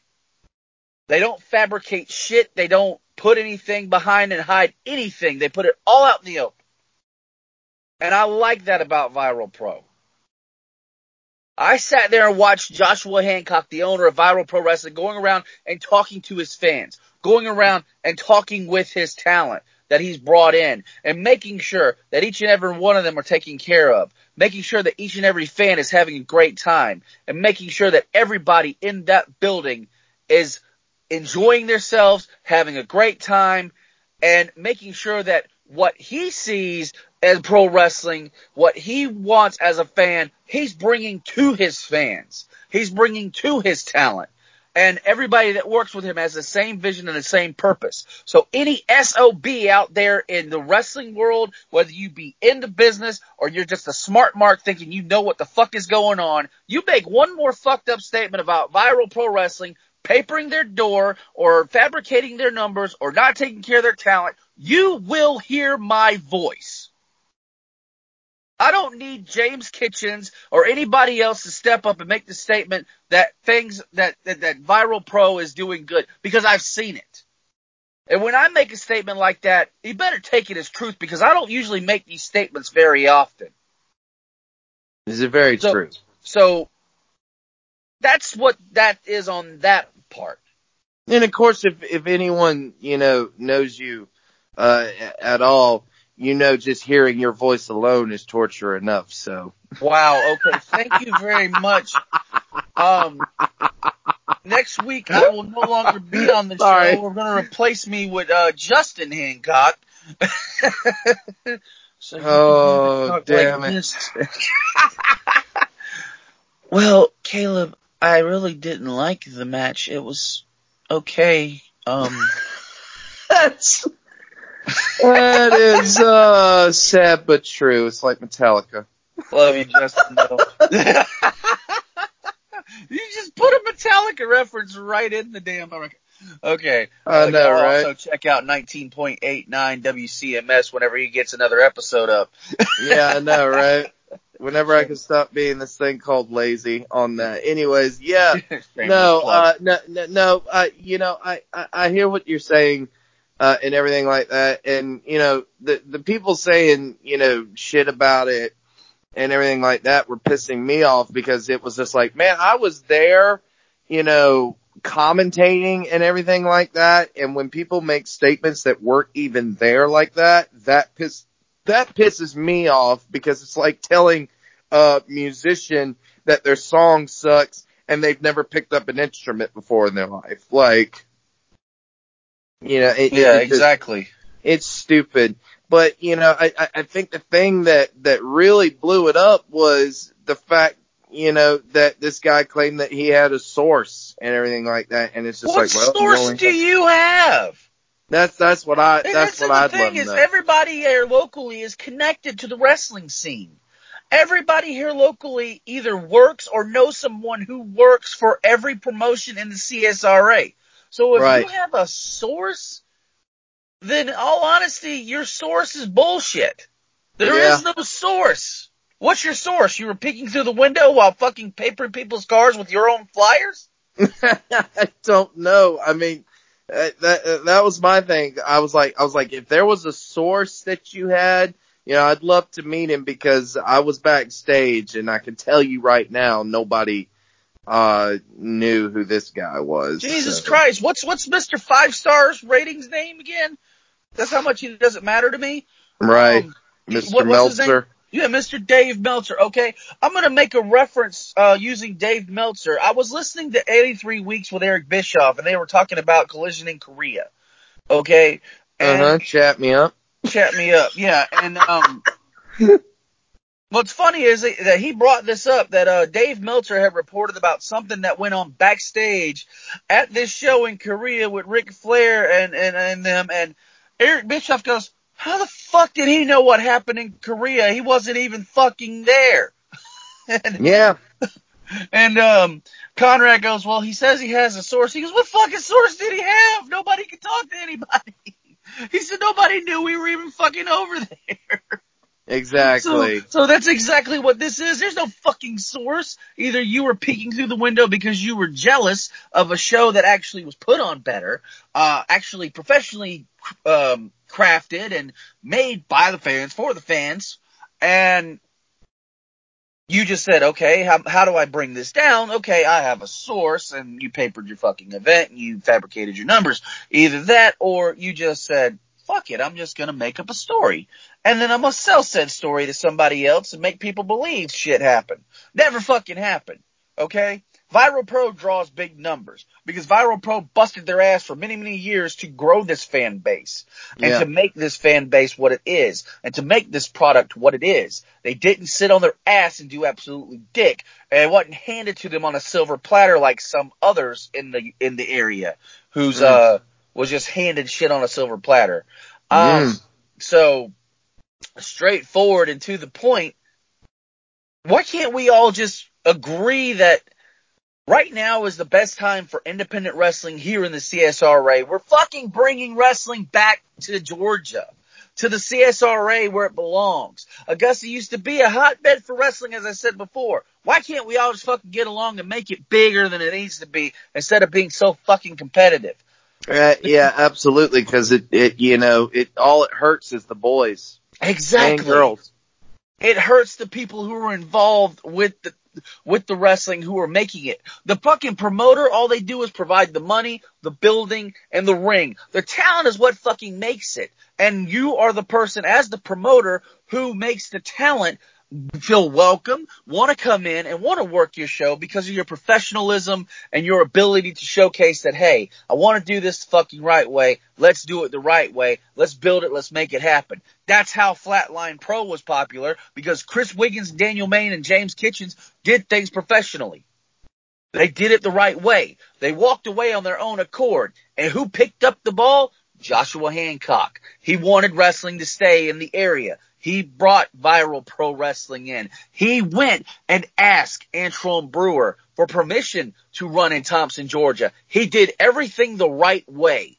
And he continues to do things the right way. And James Kitchens is right there with him. And all these other guys and girls who work backstage at Viral Pro are right there with him. And you know what? TMB Studios and SWN is right there with him. Yes, absolutely. And like I said, Viral Pro Wrestling just keeps growing and growing month in and month out. And, if you want to find out more info about Viral Pro Wrestling, visit them on Facebook at Viral Pro Wrestling. And if you want to reserve your tickets for June 8th, that will be in Thompson, Georgia, called Outbreak, and will feature the appearance of Brian Pillman Jr. Visit vpw.ticketbud.com for all of your ticket information. You could go ahead and buy your tickets now, reserve them, whatnot, and everything like that. And be sure to follow SOS Custom Wrestling Network to watch future and past VPW events. And where you will hear, I should say, sorry, I can't talk right now, where you will hear yours truly on commentating for Viral Pro Wrestling. And man, it keeps growing and growing every single time. And I look forward to it. And, we'll see how many paper numbers we can come up with for our next show so that everyone has stuff, right? To the ones who made that statement, I'm going to go ahead and throw this out there. Mm-hmm. You want to see if this show is papered? You want to see if this show is fabricating their numbers? I'll make this offer. Come and sit with me at the TMB Studios booth at the next show at Outbreak. Oh. I invite you to come along and see just how big Viral Pro is growing. Well, I'm going to get your response right there on the show.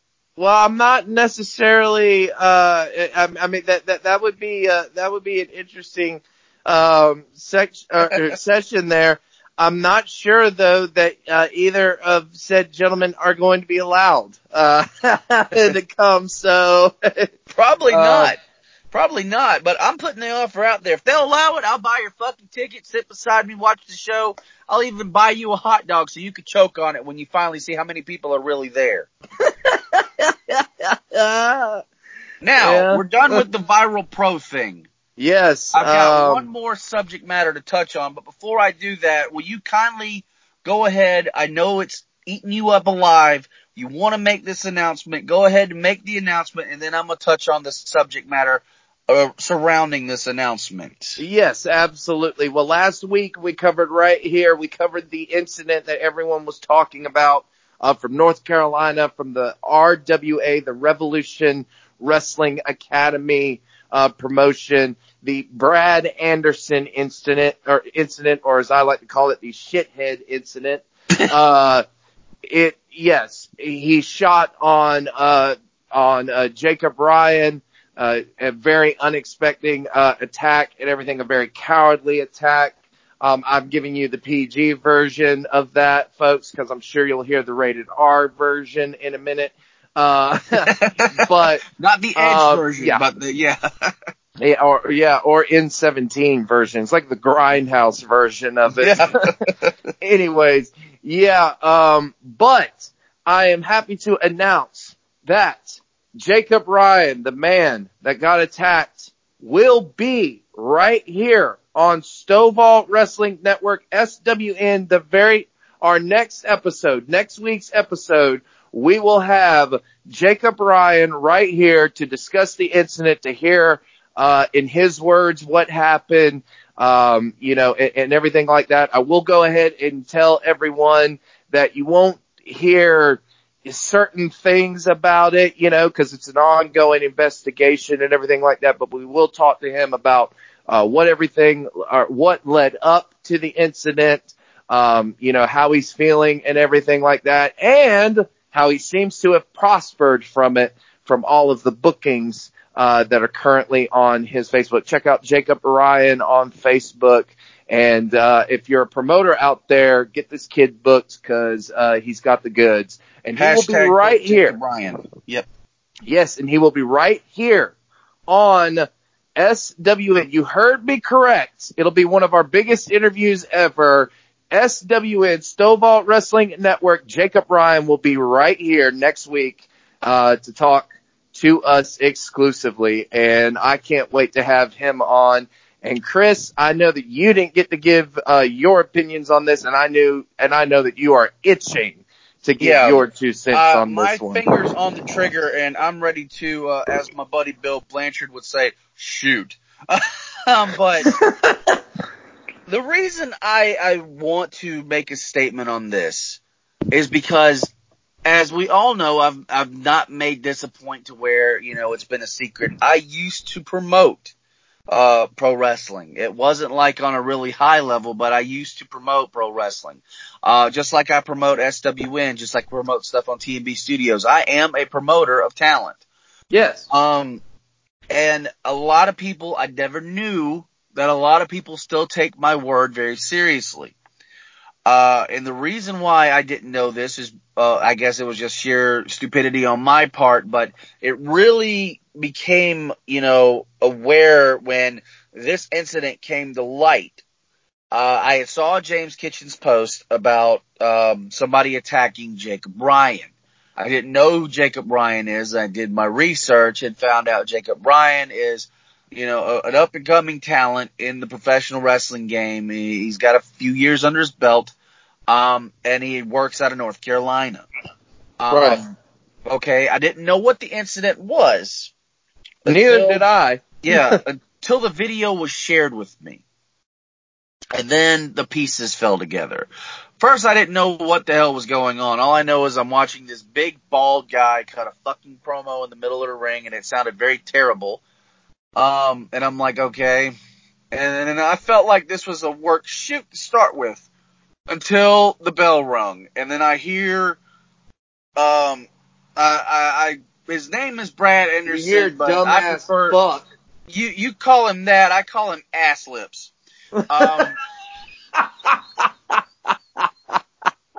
Because all he did was talk shit. So when the bell rung, immediately he whispers to Jacob, what was talked about in the back ain't happening. And No, he didn't whisper it. Oh, he said it.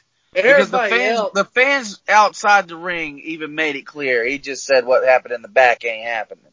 Yeah. So he proceeds to shoot on Jacob.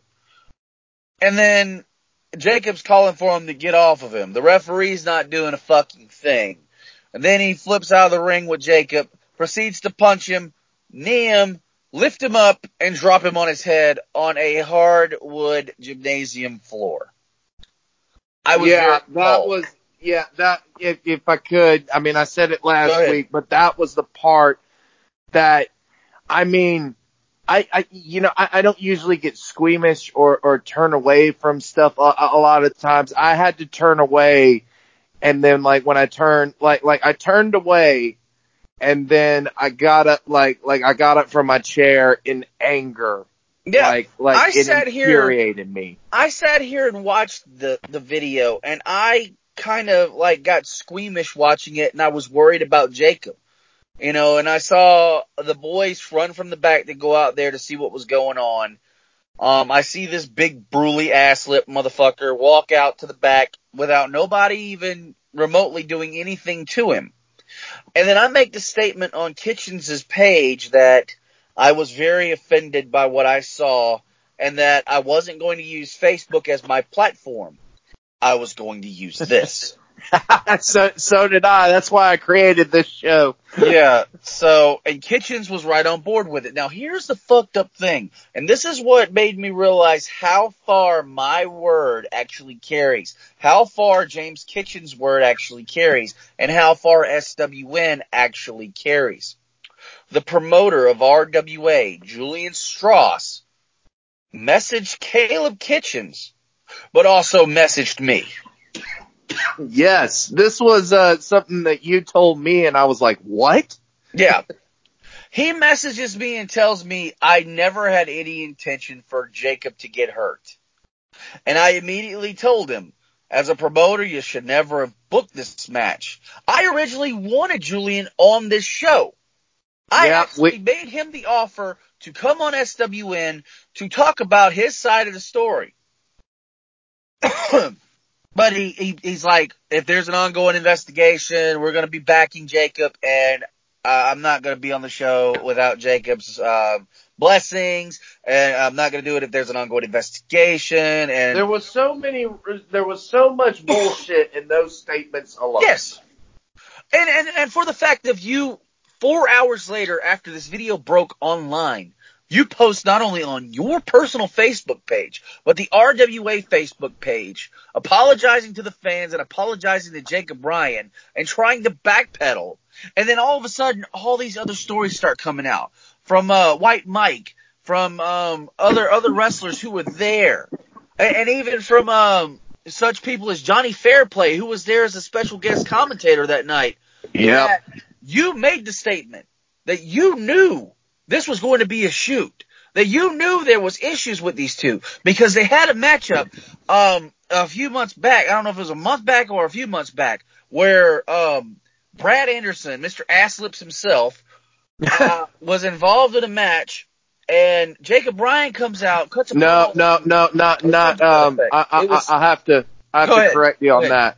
Not Brad Anderson, his son. His son. Well, Brad Anderson was supposedly there. And Okay. Brad Anderson, Jacob Bryan called Brad Anderson, old and washed up. I can't remember the exact words. Well, he called him, he said he was according to that little shoot promo that Brad cut, just before the incident, according to him, Jacob called him a jobber or something in a promo that he cut or something like that. It was to the point where it was just... But let me just say two words. Let me just say 2 words on that, all right? Just 2 words. Just 2 simple words. Zane Pelvic. Or Zane Brett. Wait. What is his goddamn jobber name? Oh, that's right. It's not worth remembering. Exactly. Because nobody gave a shit. Because he wasn't nothing like his father. Yeah, for my thing was they were saying he was part of the Anderson family. I was like, really? Cause I just know 3 Andersons. Ole, Arn, and Gene. Those are the only ones that you need to know. Yep, and Gene Anderson is the one that's supposedly his father. He carries his boots to the ring, which is, okay. You carry your father's boots to the ring as part of carrying on a legacy. Gene was just as fucking nutty. And Ole, we're not getting started on fucking Ole. Ole's batshit crazy. Yeah, you know what? They're batshit crazy, but at least those guys did business. Exactly. And this guy didn't do business. This guy took it personal because your son, who is trained by George South, of all people, George South is training your son. And he gets in the ring and he takes a fucking bump wrong. And he hurts himself. And he doesn't want to tell you because he feels like you might be disappointed in him. Which lets me know right then and there. Bullshit. Yeah, lets me know right then and there, you're a fucking abusive father. If your own son is not willing to tell you that he got hurt in the ring because he made a mistake, that you'd be disappointed in him. That makes me think in the back of my mind, why would he not tell you that? If you're going to be disappointed in him, it ain't because he wants to, prove something to you. It's because he's afraid of what you're going to do to him. So then you want to take it out on Jacob Bryan. Now I see why your son was afraid to tell you that he messed up and got hurt. Because what you did to Jacob Bryan was probably what you were going to do to your son. And then for you to make the call, I'm sorry, Caleb, but I gotta get this off my fucking chest. I am literally, I got you. Okay. For you to make the call to Julian Strauss, to have this match booked, yes, I said it, you made this call, and Julian, you agreed to it. Yeah. As a promoter, you're supposed to protect every single one of your talent in that building. If you knew there was heat, you don't book the fucking match. You don't put them together. You made a statement straight to me that you knew there was heat. But you thought everything was fine because they shook hands and said everything was cool. Okay, they're not Ric Flair and Eric Bischoff. They're not Magnum TA and Tully Blanchard. Okay? Right. They're not on that caliber level. And Brad Anderson, if you would have looked at his history, you would have realized he has problems. Lots of fucking problems. He's been on, He was arrested for stealing people's information to get prescription drugs. He had a prescription drug addiction, and then he was caught robbing people's houses. You don't fucking do business with people like that in the wrestling business. And he hasn't been booked in 22 years. Exactly. So you did this out of spite because he made an offer to you, and then when all this went down, you didn't do anything. You told the boys in the back there was going to be a shoot. And then when shit got out of hand, what'd you do? You backpedaled. You sent Brad Anderson on his way, you paid him his money, and then you let him go. But then it bit you in the ass. It bit you right in the ass. Because you come to people like me, you come to people like James Kitchens, and then you got the whole fucking world talking about it. You've got the likes of X-Pac. You've got the likes of Austin Aries. You've got the likes of even Daniel Main, who works here, who used to work here for Flatline Pro, messaging me, and me and him, we've never really talked about anything promoting-wise in years. But this subject right here hit a strong point with us, to where we're both agreeing it should never fucking happen. And Julian Strauss, I'm telling you, go ahead. Sorry, Chris Wiggins even commented on it, saying that, he was watching the video and he said that, man, I could tell just by the promo that things were going to go south. Exactly.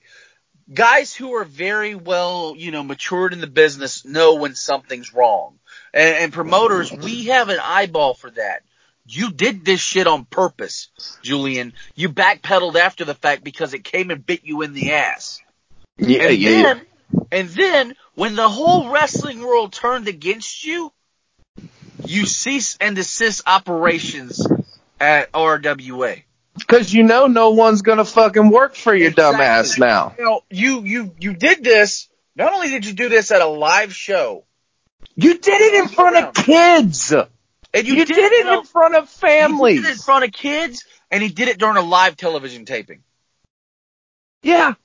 So what were you gonna do? Were you gonna show that piece of shit on television? What happened if Jacob was to die? Right there. Were you gonna use that to promote your business? What the fuck is wrong with you?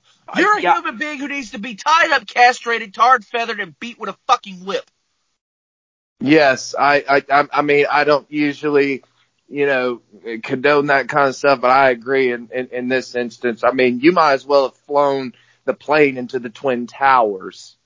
If I had my way, Julian Strauss, if I was in North Carolina, I hope you're fucking listening to this. And I hope, I'm in Augusta, Georgia. Come down here and fucking find me, you piece of shit.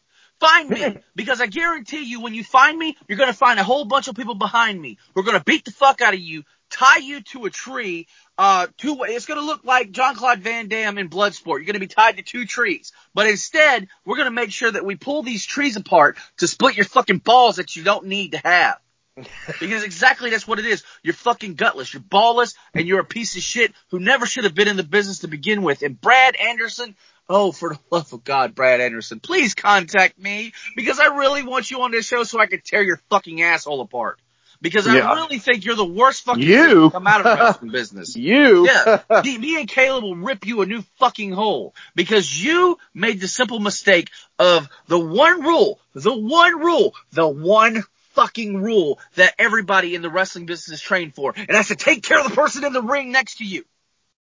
The person that you're looking across from you is the person you're supposed to be taking care of. And vice versa. You broke that fucking rule. You broke the cardinal rule. And guess what? The next time anybody sees you or even hears from you, it's going to be hell to pay on your part. I feel sorry for you because you're a marked man. I don't feel sorry for him whatsoever. Okay, I don't feel sorry for him. I feel sorry for the person that has to stump him because then they have shit on their shoe. Yeah. I couldn't have said it any better. Right there. I'm done on my tirade, but Jacob Ryan, I'm looking forward. Go ahead. I'm sorry. Sorry. I didn't mean to cut you off, but just to continue on that real quick. The thing that I keep going back to, and it's what White Mike said in the video. What if, let's just say, what if they had still been in the back and they had been in another room, going over their match and everything? I don't really care if we're exposing the business right now. Like, if they were in the back and everything like that, and they were in another room and they didn't see anything. What then? Like, thank God White Mike was just happened to be there, just happened to look out, and that dumbass fuck looked at him and said, "Oh, it's fixing to be a shoot, brother. It's fixing to be a shoot." Like, so thank God he said that, because that to me is the only reason that Jacob Ryan is alive right now. Yeah. And I mean, it's not just Brad Anderson. That's the problem. And Julia Strauss is the thing. Why didn't the referee do any goddamn thing? Yeah. Why didn't security jump in? Like the man is screaming for his life. Get off of me. He's hurting me. And you can tell the difference. Like White Mike even said that. like you can tell the difference when someone is screaming for their life. Yeah. Like you could tell it wasn't a work. And it's just, and like I said, Johnny Fairplay made the statement. He felt like, looking at the security and everything, that they were pretty much aware of what was going on, and they were pretty much probably told not to do anything. That was apparently some of what other people were saying, that security was told to be lenient. Yeah. So. Yeah, well, go fuck your lenient security and Exactly. your lenient ass promotion. Which doesn't exist anymore. And if it ever rises back up again, best believe that I will be making a trek to North Carolina to shut the sumbitch down. Julian Strauss, you're put on blast right now, and you're put on a warning. If you ever fucking come back into the wrestling game again promoting, me and a whole bunch of other people are going to be right there to make sure that you're done. That it shuts down immediately, because you don't belong in the wrestling business, period. And Brad again, Anderson, you don't belong in wrestling at all. If anybody ever books you again, I hope it's just to whip your fucking ass and throw you out on the street. Yeah, I mean, I really couldn't have said it any better, and I just want to take a minute. We did it last week again, but I'm going to do it again.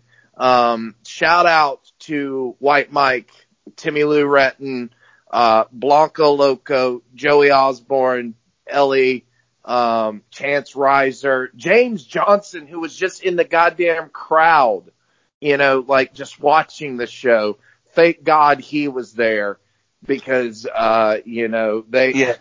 And a lot of you guys, and a lot of you guys that were just mentioned, I will be seeing, guys and gals, I will be seeing you at Viral Pro at Outbreak. I will be personally thanking you for doing your part and being there to save, as we all know, one of your own brothers. So thank you for that, and I'll thank you in person when I see you at Viral Pro. And listen, sorry. Or whenever I do see you. If I don't see you at Viral Pro, I probably will see you guys somewhere eventually, and you will get my thanks.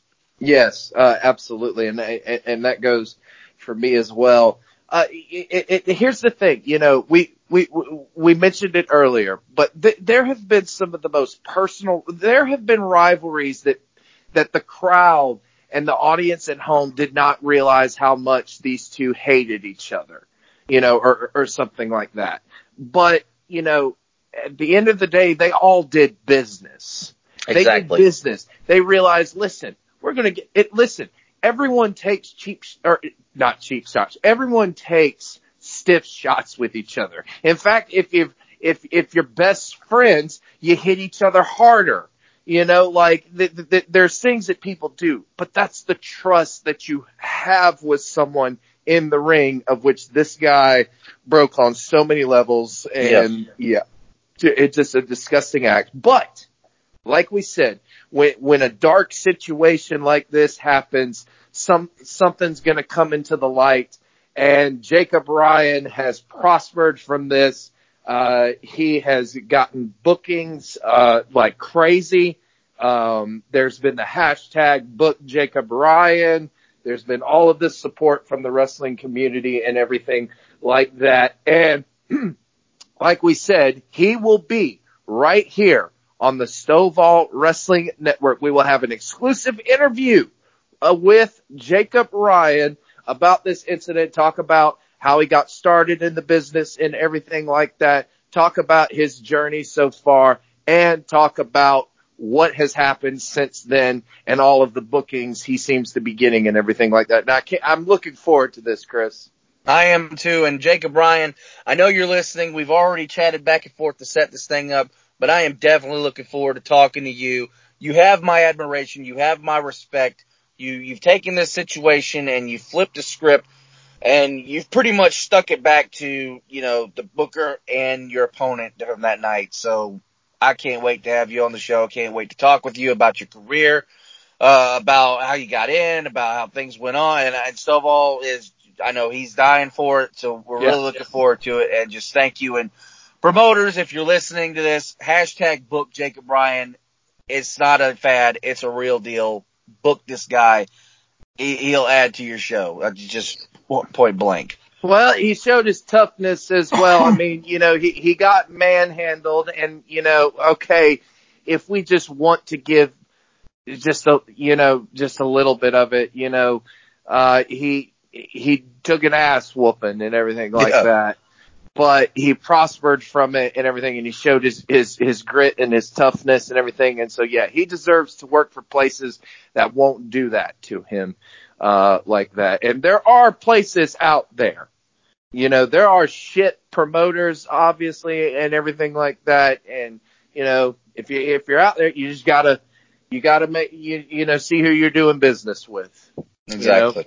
So, but yeah, I'm very much looking forward to that and everything like that. We're going to take a break for a second. I'm going to let Chris calm down, for a second, cause I can see the steam still steaming out of his ears and shit like that.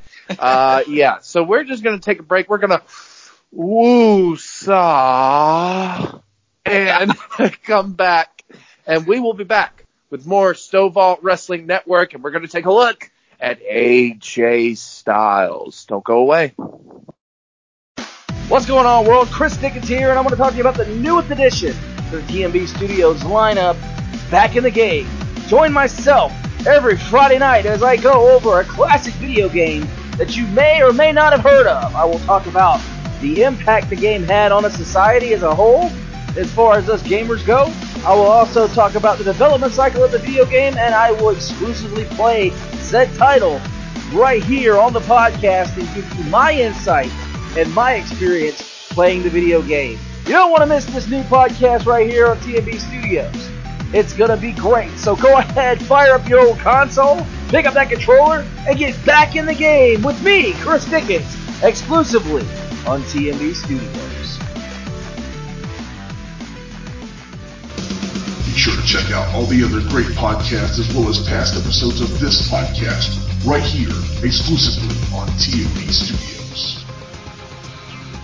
Well, all right, we are back here on the Stovall Wrestling Network SWN, and we have stretched, we have relaxed, we have woosawed, and we are good now. So let's talk about something that will not. Let's talk about something that will not piss us off completely. Yes. Let's talk about AJ Styles, one of my favorite wrestlers of all time. Might be my favorite wrestler of all time next to Sting, for me personally. But why are we talking about AJ Styles, Chris? Well, I'll tell you why. It was announced by AJ Styles in an interview done, I believe, was it by ESPN or was it by one of the dirt sheets? I think it was by ESPN. I think it was too. I think it was legitimate. Too. Yeah, it was, and it broke big on this one because AJ Styles said that this current contract that he just signed with WWE for about 5 more years will probably, actually not even probably, it will be his last contract that he signs in pro wrestling. Yep, and this is huge because that means he's finishing his career in WWE. And boy, what a career it was. Oh my God. I mean, dude, I'll be honest, from the outside looking in, he had one of those careers that you just kind of dream about as a wrestler because he wrestled everywhere. He did. Literally everywhere. He went all around the world. He helped make a company. When you think of TNA, you don't think Sting, Hogan, Dixie Carter, or any of these people. Actually, you do think Dixie Carter, but that's not in a necessarily good way. But no, you think of one guy. You think of AJ Styles. He immediately comes to mind when you talk about TNA. When you think of the independents, you thought about AJ Styles, and then when you think of the Bullet Club, you think, well, obviously you think of the Young Bucks, Kenny Omega and Cody, but you also think of AJ Styles. Mm-hmm. And it's hard to believe that AJ Styles has had this kind of career And he got his start here locally in Georgia, in Cornelia, Georgia, with NWA Anarchy. And he never forgot where he came from, because when he left and he went to, World Wrestling All-Stars was the first place I ever saw AJ Styles. Okay, that was that Australian-based promotion that ran a few pay-per-views after WCW was bought out. Yeah, and if you listen to the history of TNA, that's really where the idea for TNA came up was the World Wrestling All-Stars. Yes. And then he shows up in TNA, and he's floundering for a while, and then he all of a sudden takes off like a rocket. He becomes their Triple Crown winner. He becomes the phenomenal AJ Styles. Yes. He's having tremendous matches, doing things we've never seen done before in the ring. Great matchups with Jeff Jarrett, who was his biggest rival, as far as I'm concerned, at the time. Frankie Kazarian and all these other guys. He made the X Division together with him.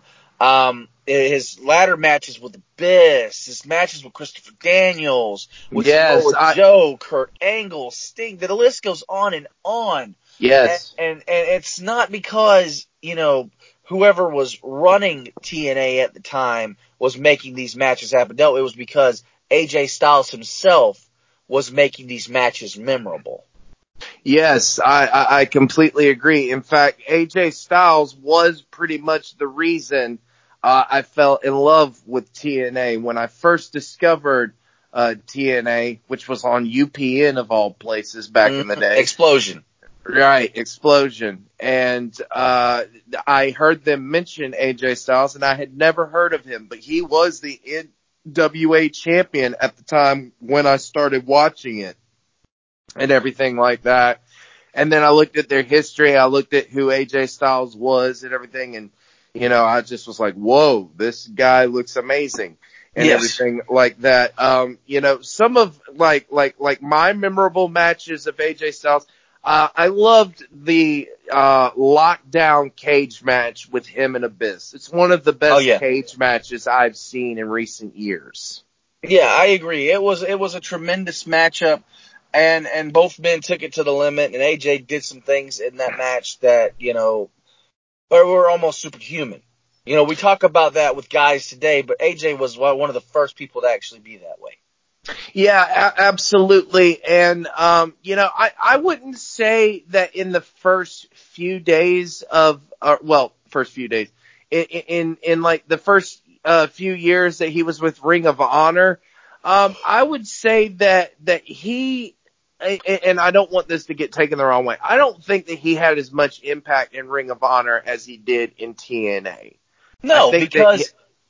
And I didn't mean to cut you off, but, TNA had a lot more exposure at the time than Ring of Honor did. Ring of Honor was still that underground cult following, and it was still building up its fan base when TNA came around. When TNA came around, they had the UPN distribution for their show Explosion. They were on weekly pay-per-views, and they were being followed because they were bringing in these big-name talents. They were bringing in names that we were familiar with. And this was just after the Monday Night Wars had ended.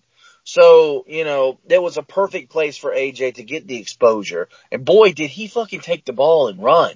Yes, he did. He didn't just take the ball and ran. He took the fucking ball, climbed to the top rope, and did a fucking 480 flip off the damn thing. Backwards, corkscrew, moonsault. And Styles clashed that bitch. He absolutely killed it in TNA and everything like that. He made TNA his own. I go back to, the first ever headlining X Division match for a pay-per-view at Unbreakable, the memorable triple threat match, which many people say is the best match in TNA history, and it's hard to argue with it. Yeah, you can't argue with that statement. That statement stands true. Right, it was him, and then it was Samoa Joe, and it was Christopher Daniels, and you just saw magic that night. Exactly. And if Hulk Hogan was the man who made WWF, and Sting and Ric Flair were the guys that made WCW, then AJ Styles is the man who made TNA. There's no doubt about that. and through I would say 2002 to 2004, he was he was the man in TNA. He was amazing. And everything like that. I will say that when he first started out at TNA, although he gave great matches, and he gave some great matches with Jerry Lynn, Low Key, just a lot of other people in the Asylum, he was absolutely god fucking awful on the mic. He cut a promo, right?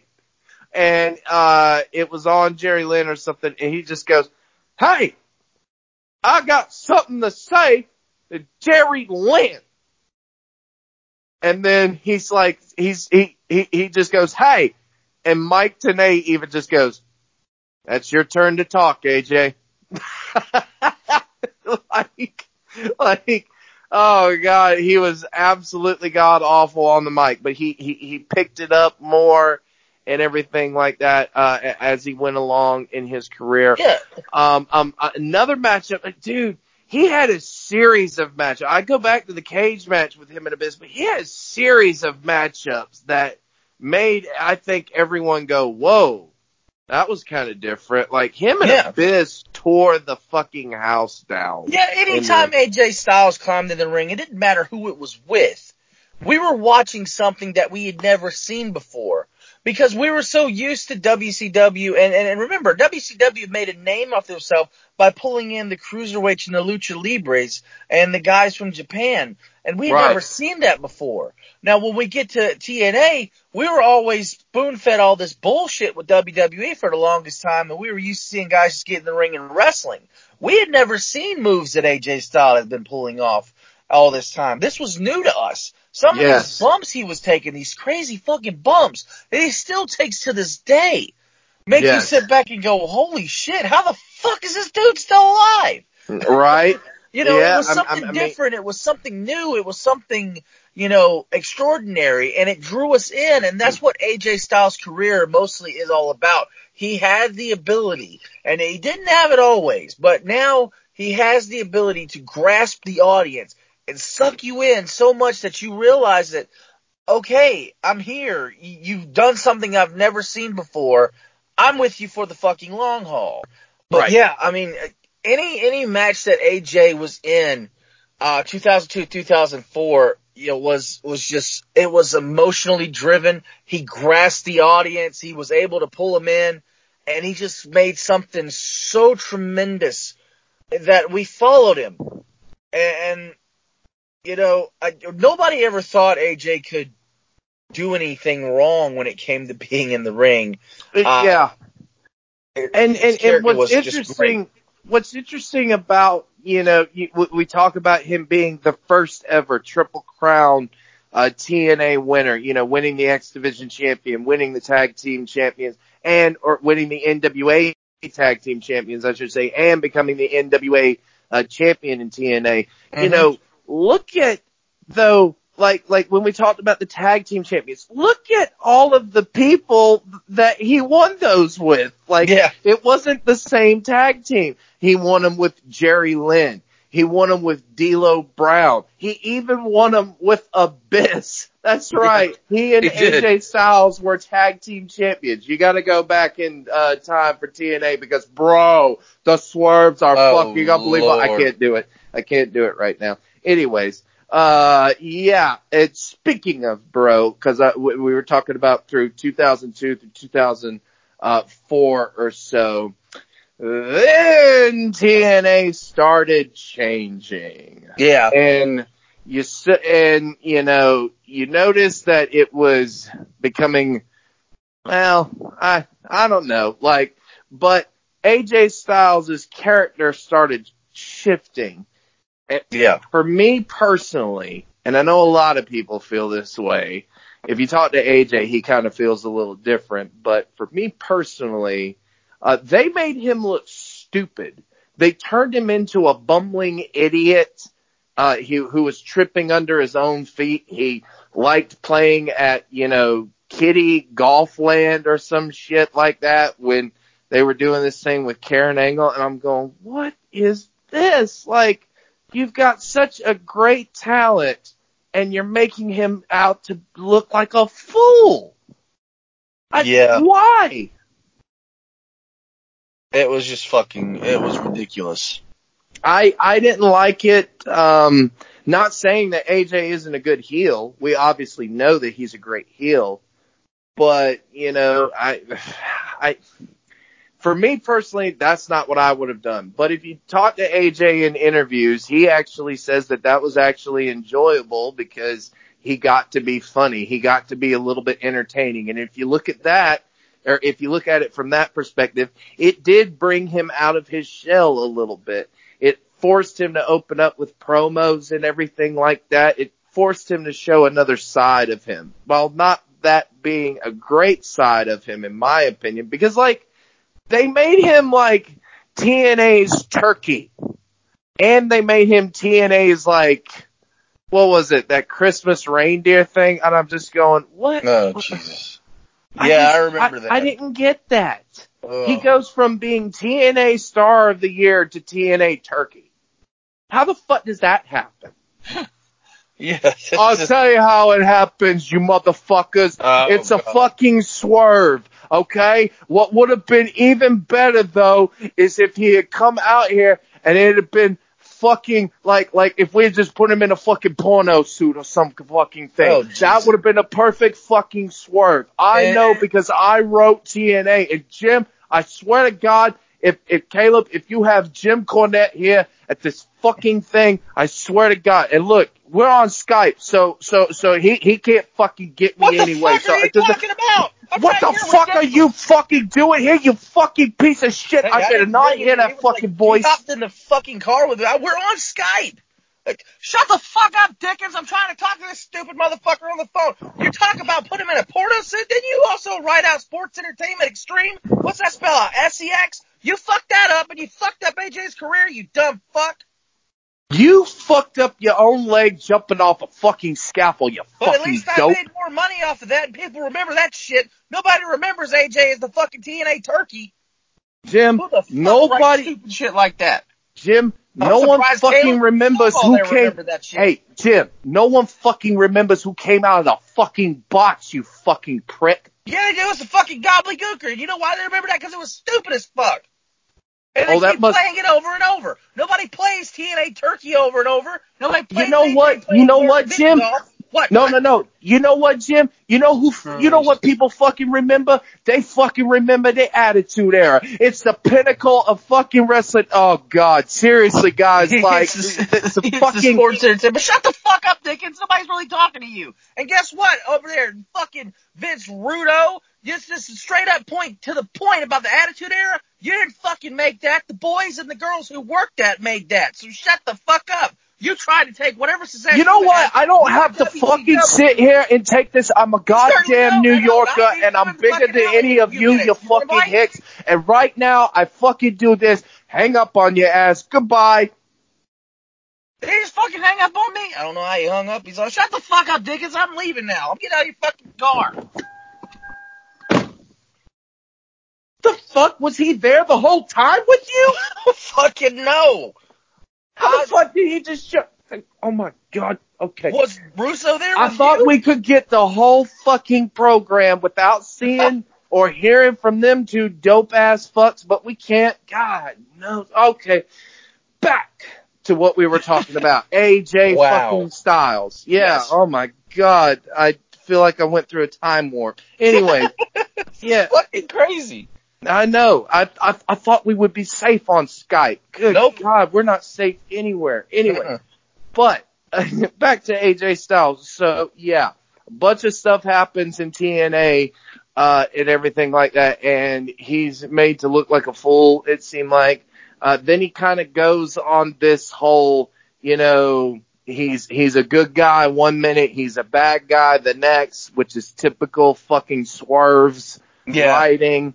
And everything like that, and but he had still some great matches along the way. Got to be in the ring with Sting, got to do stuff with Christian Cage, got to do stuff with Kurt Angle, and oh my God, if you've never seen a Kurt Angle versus AJ Styles match, I implore you to go and watch that because it's some of the best wrestling you'll ever see in your life. Yeah, it's two of the best workers doing what they do best. And honestly, anytime Kurt Angle and AJ are in the ring, and even Shane McMahon made this statement, that watching those two work was one of his favorite matches of all time. Yeah, and that's coming from the WWE guy. Yeah. So it's insane that it drew that much attention that like everyone just went whoa.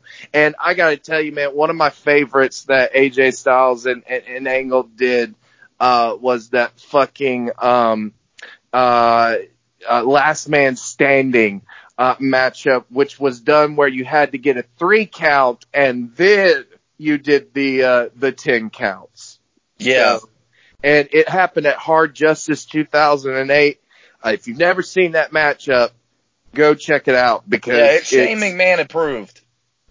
Yeah. That's the one he loved the most. Yeah, he did. And they actually have footage of it on the WWE Network. I mean, that's just crazy. And they actually had Don West's voice on there. I was just like, oh my God, are you kidding me? Don West. Look at that. Yeah. That's Nash in that pile of crap. Look at that. I'm not joking. This is the greatest. Wow. That's the greatest call ever in the history of TNA. But anyways, yeah. So AJ Styles, is growing, and then TNA really starts to change. Now the big names, the former names, the take up all of our time names come in to TNA, and AJ kind of gets lost in the shuffle a lot. Does. He still maintains himself, but he gets lost in the shuffle when going up, or when basically being paired with a bunch of factions, Fortune 4, Immortal, the TNA Frontline, at that time, and yeah, not the best time. No, TNA or AJ Styles. And the thing is, I remember Fortune 4. It was pretty much the who's who of the up and coming TNA guys, but everything else just kind of like swept under the rug, and that's where AJ went. And honestly, I would feel frustration at that time. I don't know how AJ completely felt at the time, but I would have felt frustration because I've been busting my ass, and this is the way I'm being treated. It wasn't fair to AJ. It wasn't fair to the boys at TNA at all, but to AJ, the guy who was single-handedly the face of your company, right? To treat him like that is ridiculous. Oh, I completely agree, and I always said that when watching TNA. And everything like that.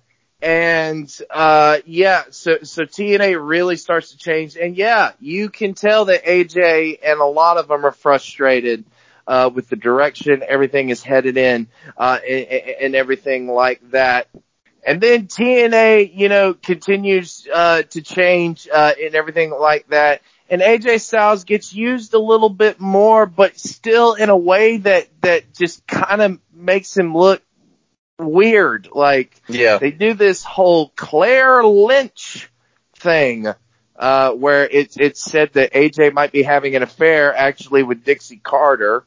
And then it turns out, no, that, it was basically his friends, Christopher Daniels and Kazarian, turning their backs on him and just ruining his life, just making his life a living hell, for whatever reason. And yeah, and so they do that, and AJ's just getting put through the ringer and everything like that. And that was a bad time for AJ. Yeah, it really was. I don't even, this is the thing is, I don't even remember all that because when I saw it start going down that path, I stopped watching. Yeah, it turned into Maury. It turned into an episode of Maury Povich. They legit had a DNA test and shit like that. It was awful. But then AJ Styles goes away for almost about a year or so.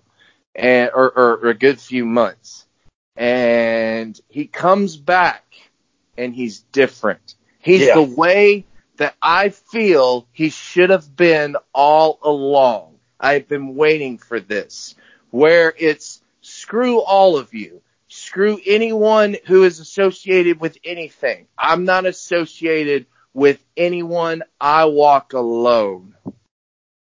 And he did this loner type character, and I absolutely loved it. Yeah, this was my favorite incarnation of AJ Styles ever. Yeah, and it came at a time when the Aces and Eights faction was like really big. Yes. And they kept saying they had AJ, they had AJ, they had AJ. When AJ showed up, he jumped him. And he pretty much proved it. He was alone. But he also attacked Kurt Angle as well. He did. So he made it clear he was by himself. He didn't stand with anybody. Not TNA, not Aces and Eights, not anybody. Yep, and it kept on. And then the thing I like about this character is not only did it carry over from the Aces and Eights storyline, but it also carried over into the TNA storyline itself with Dixie Carter. Yes, and I was just about to get to that. The only, thing is unfortunately it's TNA booking. Yeah. So it doesn't turn out the best at times, but I loved everything that did. And I think I can say this was the most over that AJ ever got in TNA. Yeah, it was huge. People fucking popped every time he showed up. Because they were just like, we love this. Like he wasn't a heel and he wasn't a face. He was a tweener. He was literally just like, I don't give a fuck about and AJ doesn't cuss. We know that.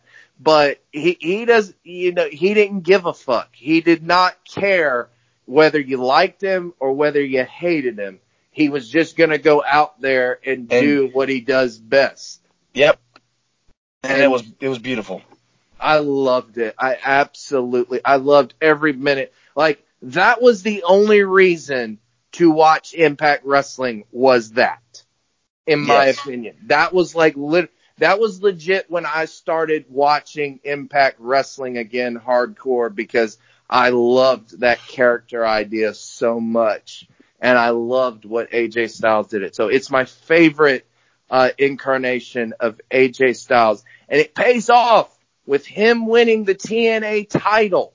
But the interesting thing about that is he's on his way out. He's on his way out the door because his contract is signing, and the brilliant minds at TNA decided, hey, let's not re-sign him.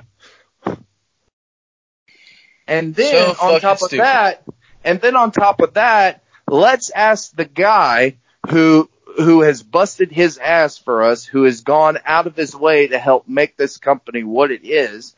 Let's ask him to take a pay cut because we don't know how to run a business properly. Yeah. And that pissed AJ off. And I agree. That would me too. Like, it's like, wait a minute, I have to take a pay cut because you can't do your job right? No, I don't think so. And so, yeah.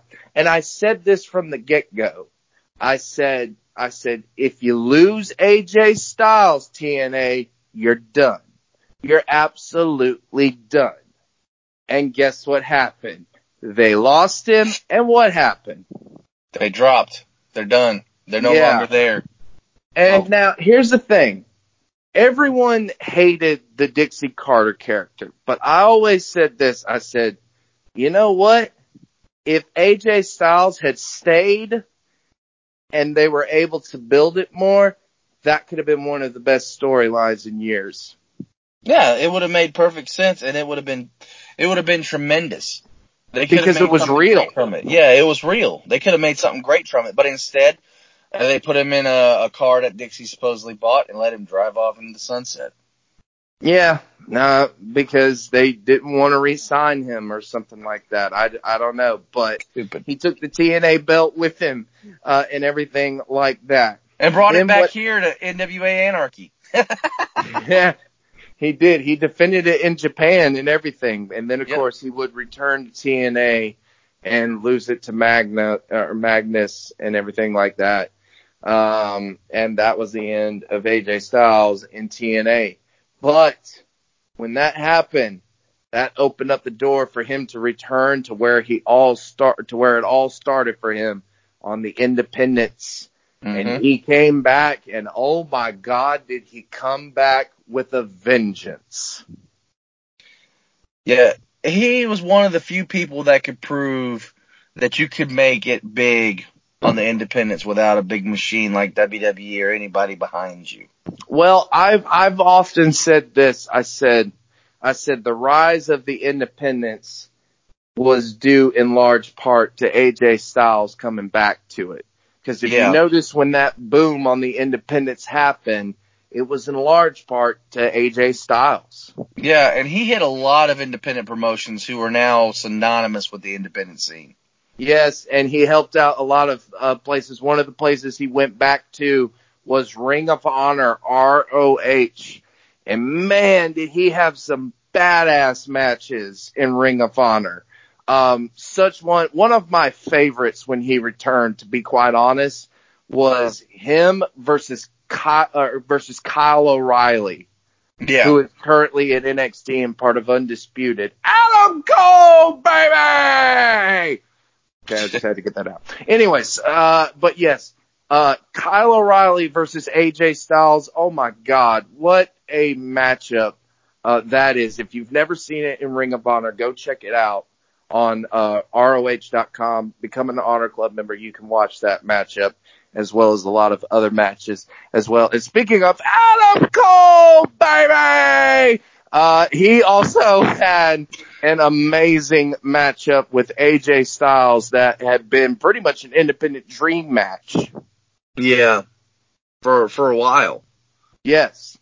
And Ring of Honor was able to deliver that and everything like that. But I think the biggest thing that everyone took away from his independent run when he returned after leaving TNA was obviously Too Sweet, the Bullet Club. Yes. And the Bullet Club took off like a bottle rocket. And in large part, I believe that is because of AJ Styles. Yeah. The Bullet Club, when it started, it was kind of just, it had some traction to it. And there was inklings around the world about it, but when AJ stepped into the Bullet Club, excuse me, when AJ stepped into the Bullet Club, that is when it became a phenomenon. That's when everybody was hitting the Too Sweet. That's when everybody was like, okay, this is serious now. And they started following it. Yeah, that was when we saw a rise in the independents like no other before that. And and some of the matches, you look at his match or his series of matches with Okada. Yeah. Just absolutely phenomenal, pun intended. Anyway. his first meetup with Shinsuke Nakamura. Oh, I was just about to get to that one. The one at the Tokyo Dome for Wrestle Kingdom, and the one that I felt like WWE could not even come close to topping. No, they tried. Give them credit, they tried, but they never reached that kind of status quo. And well, you know what? It has nothing to do with AJ or Nakamura. It's the situation. Yes, shitty booking. I will say though, their last man standing matchup was incredible. But I just his and then also some other stuff that he did in New Japan Pro Wrestling.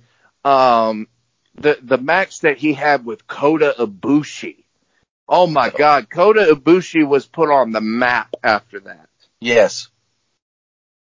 And just a lot of other things that he did. But then it came down to finally, after years and years, after 18 years on the independents, he finally gets the call from WWE. And you know what? He's like, and I can't hate on him for it. He's just like, look, guys, it's now or never. And sometimes you just got to know. You got to know if you can make it in that world. And so AJ went there, and boy, did he make it. Yeah, and at the time when he got this call, he was also getting the call back from Impact to come back. And here's another tidbit of information that a lot of people don't know, is that during this time, when he was back and forth between negotiations with Impact and WWE, he was also in negotiations to make it to the Flatline Pro Wrestling final show, March of Champions. Why, yes. Against Anthony Henry. Why, yes. If you've ever heard the shootout with Bill Blanchard, shout you. Hope didn't smash. Anyways, if you've ever heard that Chris Wiggins said that in an interview that AJ Styles was supposed to be there that night, it's one of the only times you'll ever hear me actually say that I'm glad AJ Styles wasn't there. I'm glad that he wasn't on that one, because if he was, we'd have had all these brand new people, but it would have been our last show. So, yeah. But what a way to go out, though. That would have been a way to go out with a bang. Yes, and I'm pretty sure he was supposed to take on Anthony Henry. He was. It was originally booked for him to face off against Anthony Henry. But he had signed the WWE contract and made the surprise appearance at the Royal Rumble to pretty much probably one of the biggest pops in Royal Rumble history. And it was stated that, Vince McMahon didn't really believe that AJ could get that kind of pop. As a no-name that had never been in WWE before. But as soon as he walked through the curtain and he got that pop, okay, now my interest is piqued. That's how Vince McMahon looked at it. Yes. So, makes a big, bold statement. And right off the bat, if you think, oh, well, we don't have much faith in him. For his first big rivalry in WWE, let's put him in with none other than who I truly believe, after watching AEW tonight, the GOAT. Chris Jericho. Yeah. What better way to help get someone over than to put you in the ring with Jericho? Yeah, and they had a tremendous run as a tag team, and then turn around and be rivals. And that match at WrestleMania, even though AJ didn't win it, it was still one of the best matches on the card, bar none.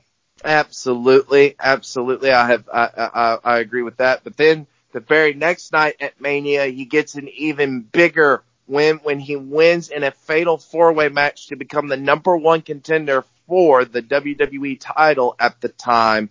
And that is right. AJ Styles, the guy that they said would never step foot in WWE and would never make it in WWE, is going to challenge for the WWE Championship at this time. And he challenged none other than... I ain't doing the baby oil thing. It already did it in this episode. It's done. That's okay. Anyways, yeah. All right, there you go.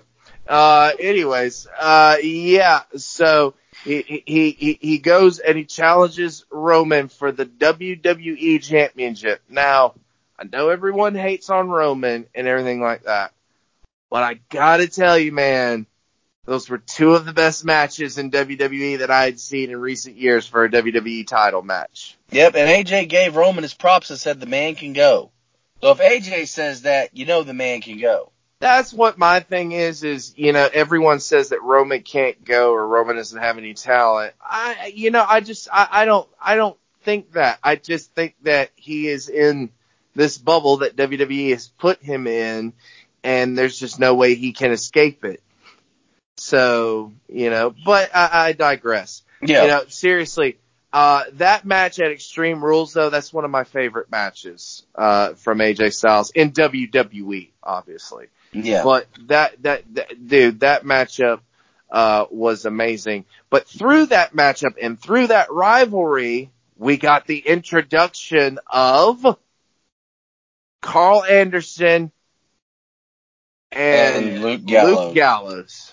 I had to think there for a minute Yep, because it's which been a brought while back- since I've actually seen them on WWE television, which that we'll get into that on another discussion. Yeah, but it brought back the club.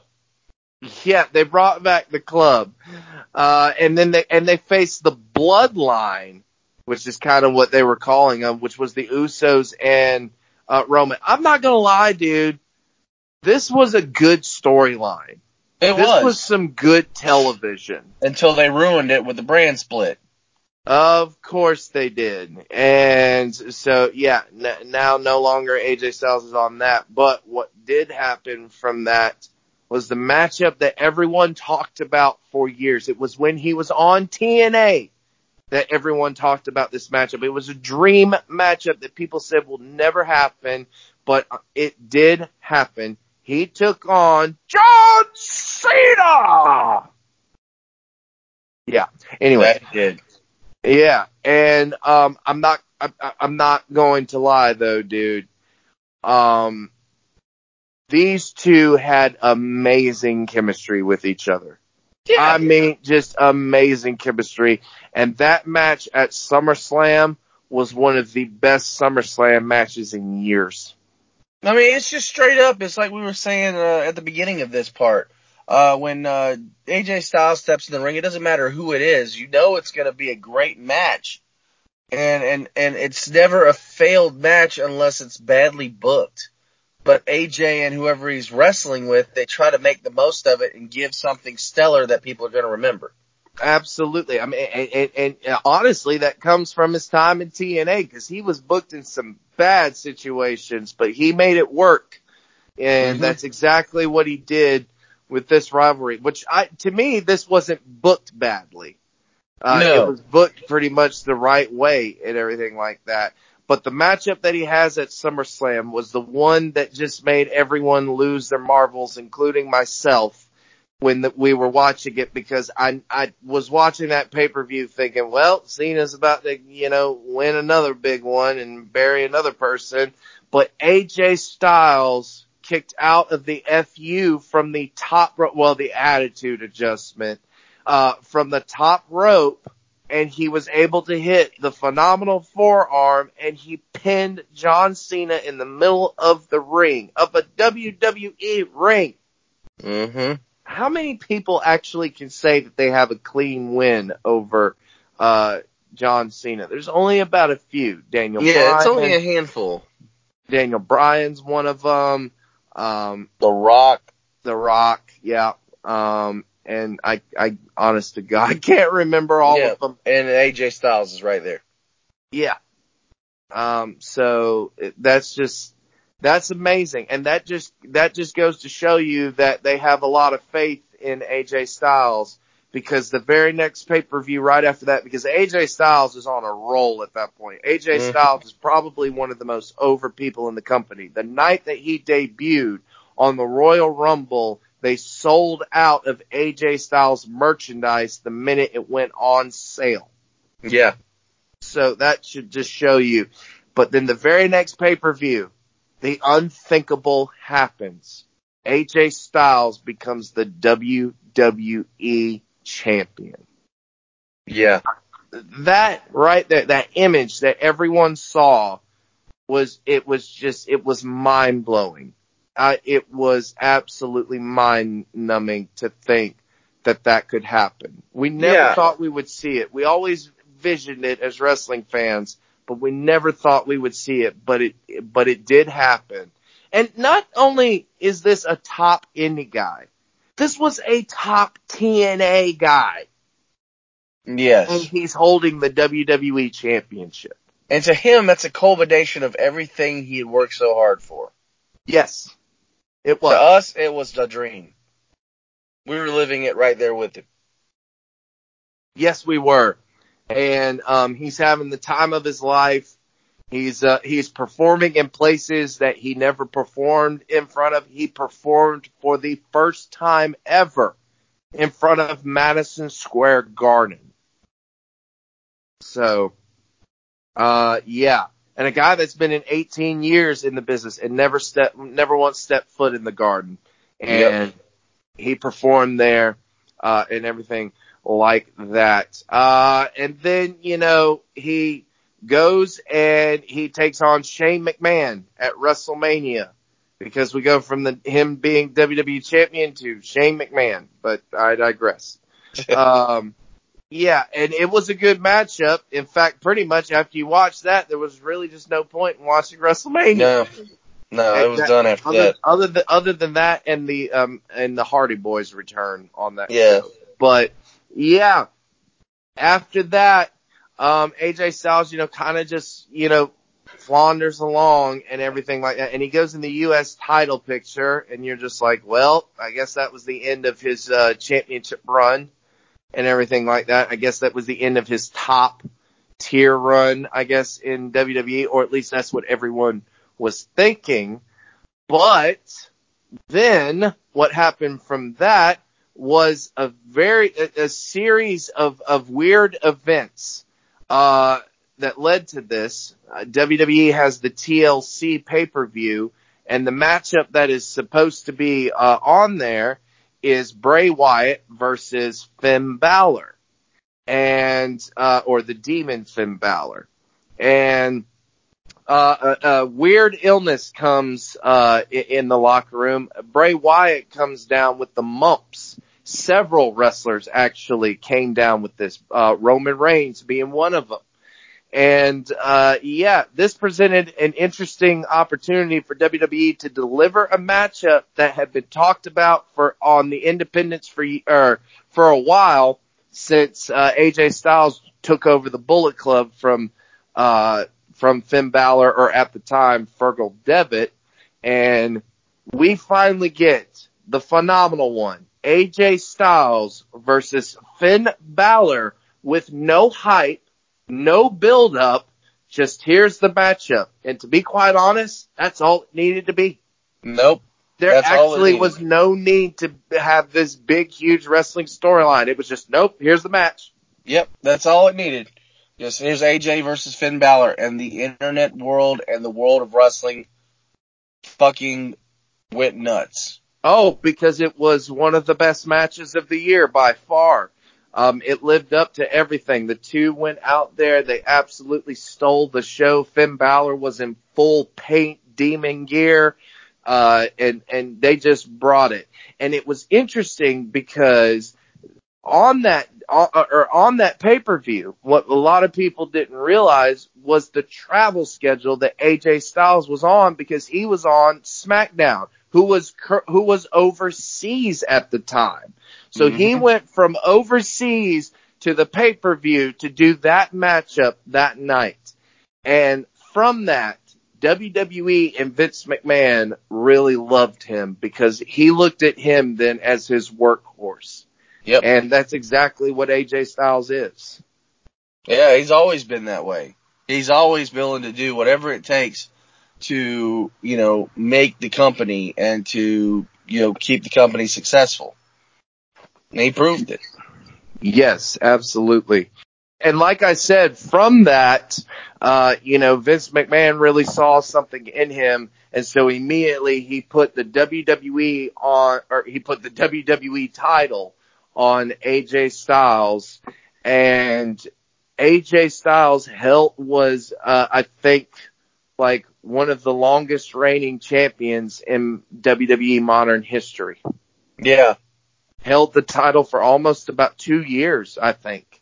And he had such great matches with Shinsuke Nakamura, Samoa Joe, just the list goes on in WWE. Kevin like Owens, that. Yeah. Yeah, absolutely. Just amazing run and everything like that. But it seems like AJ Styles' run in pro wrestling is coming to an end, because he even told WWE recently that he was just like, hey, I'm getting too old, and I don't want to miss any more of my kids, stuff and everything like that. And that just happens in life.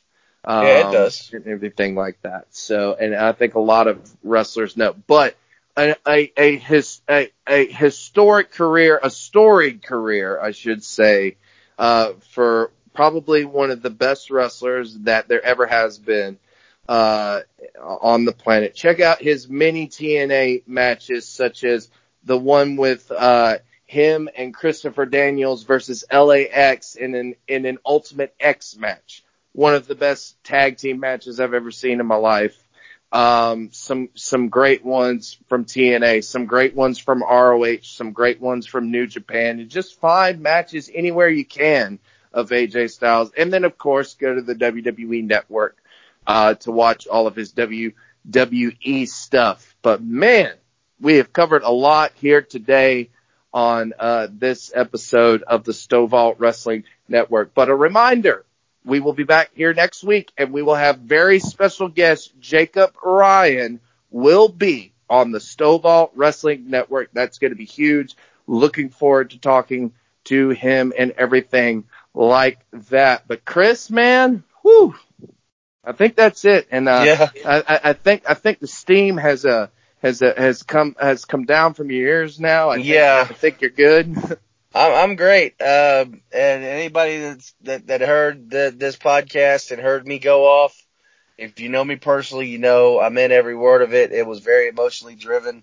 Yeah, I did lose it for a bit there, but I'm very passionate about the guys and the girls who work in this business, both in the ring and behind the scenes. Well, so am I, but I let my aggression out the other one.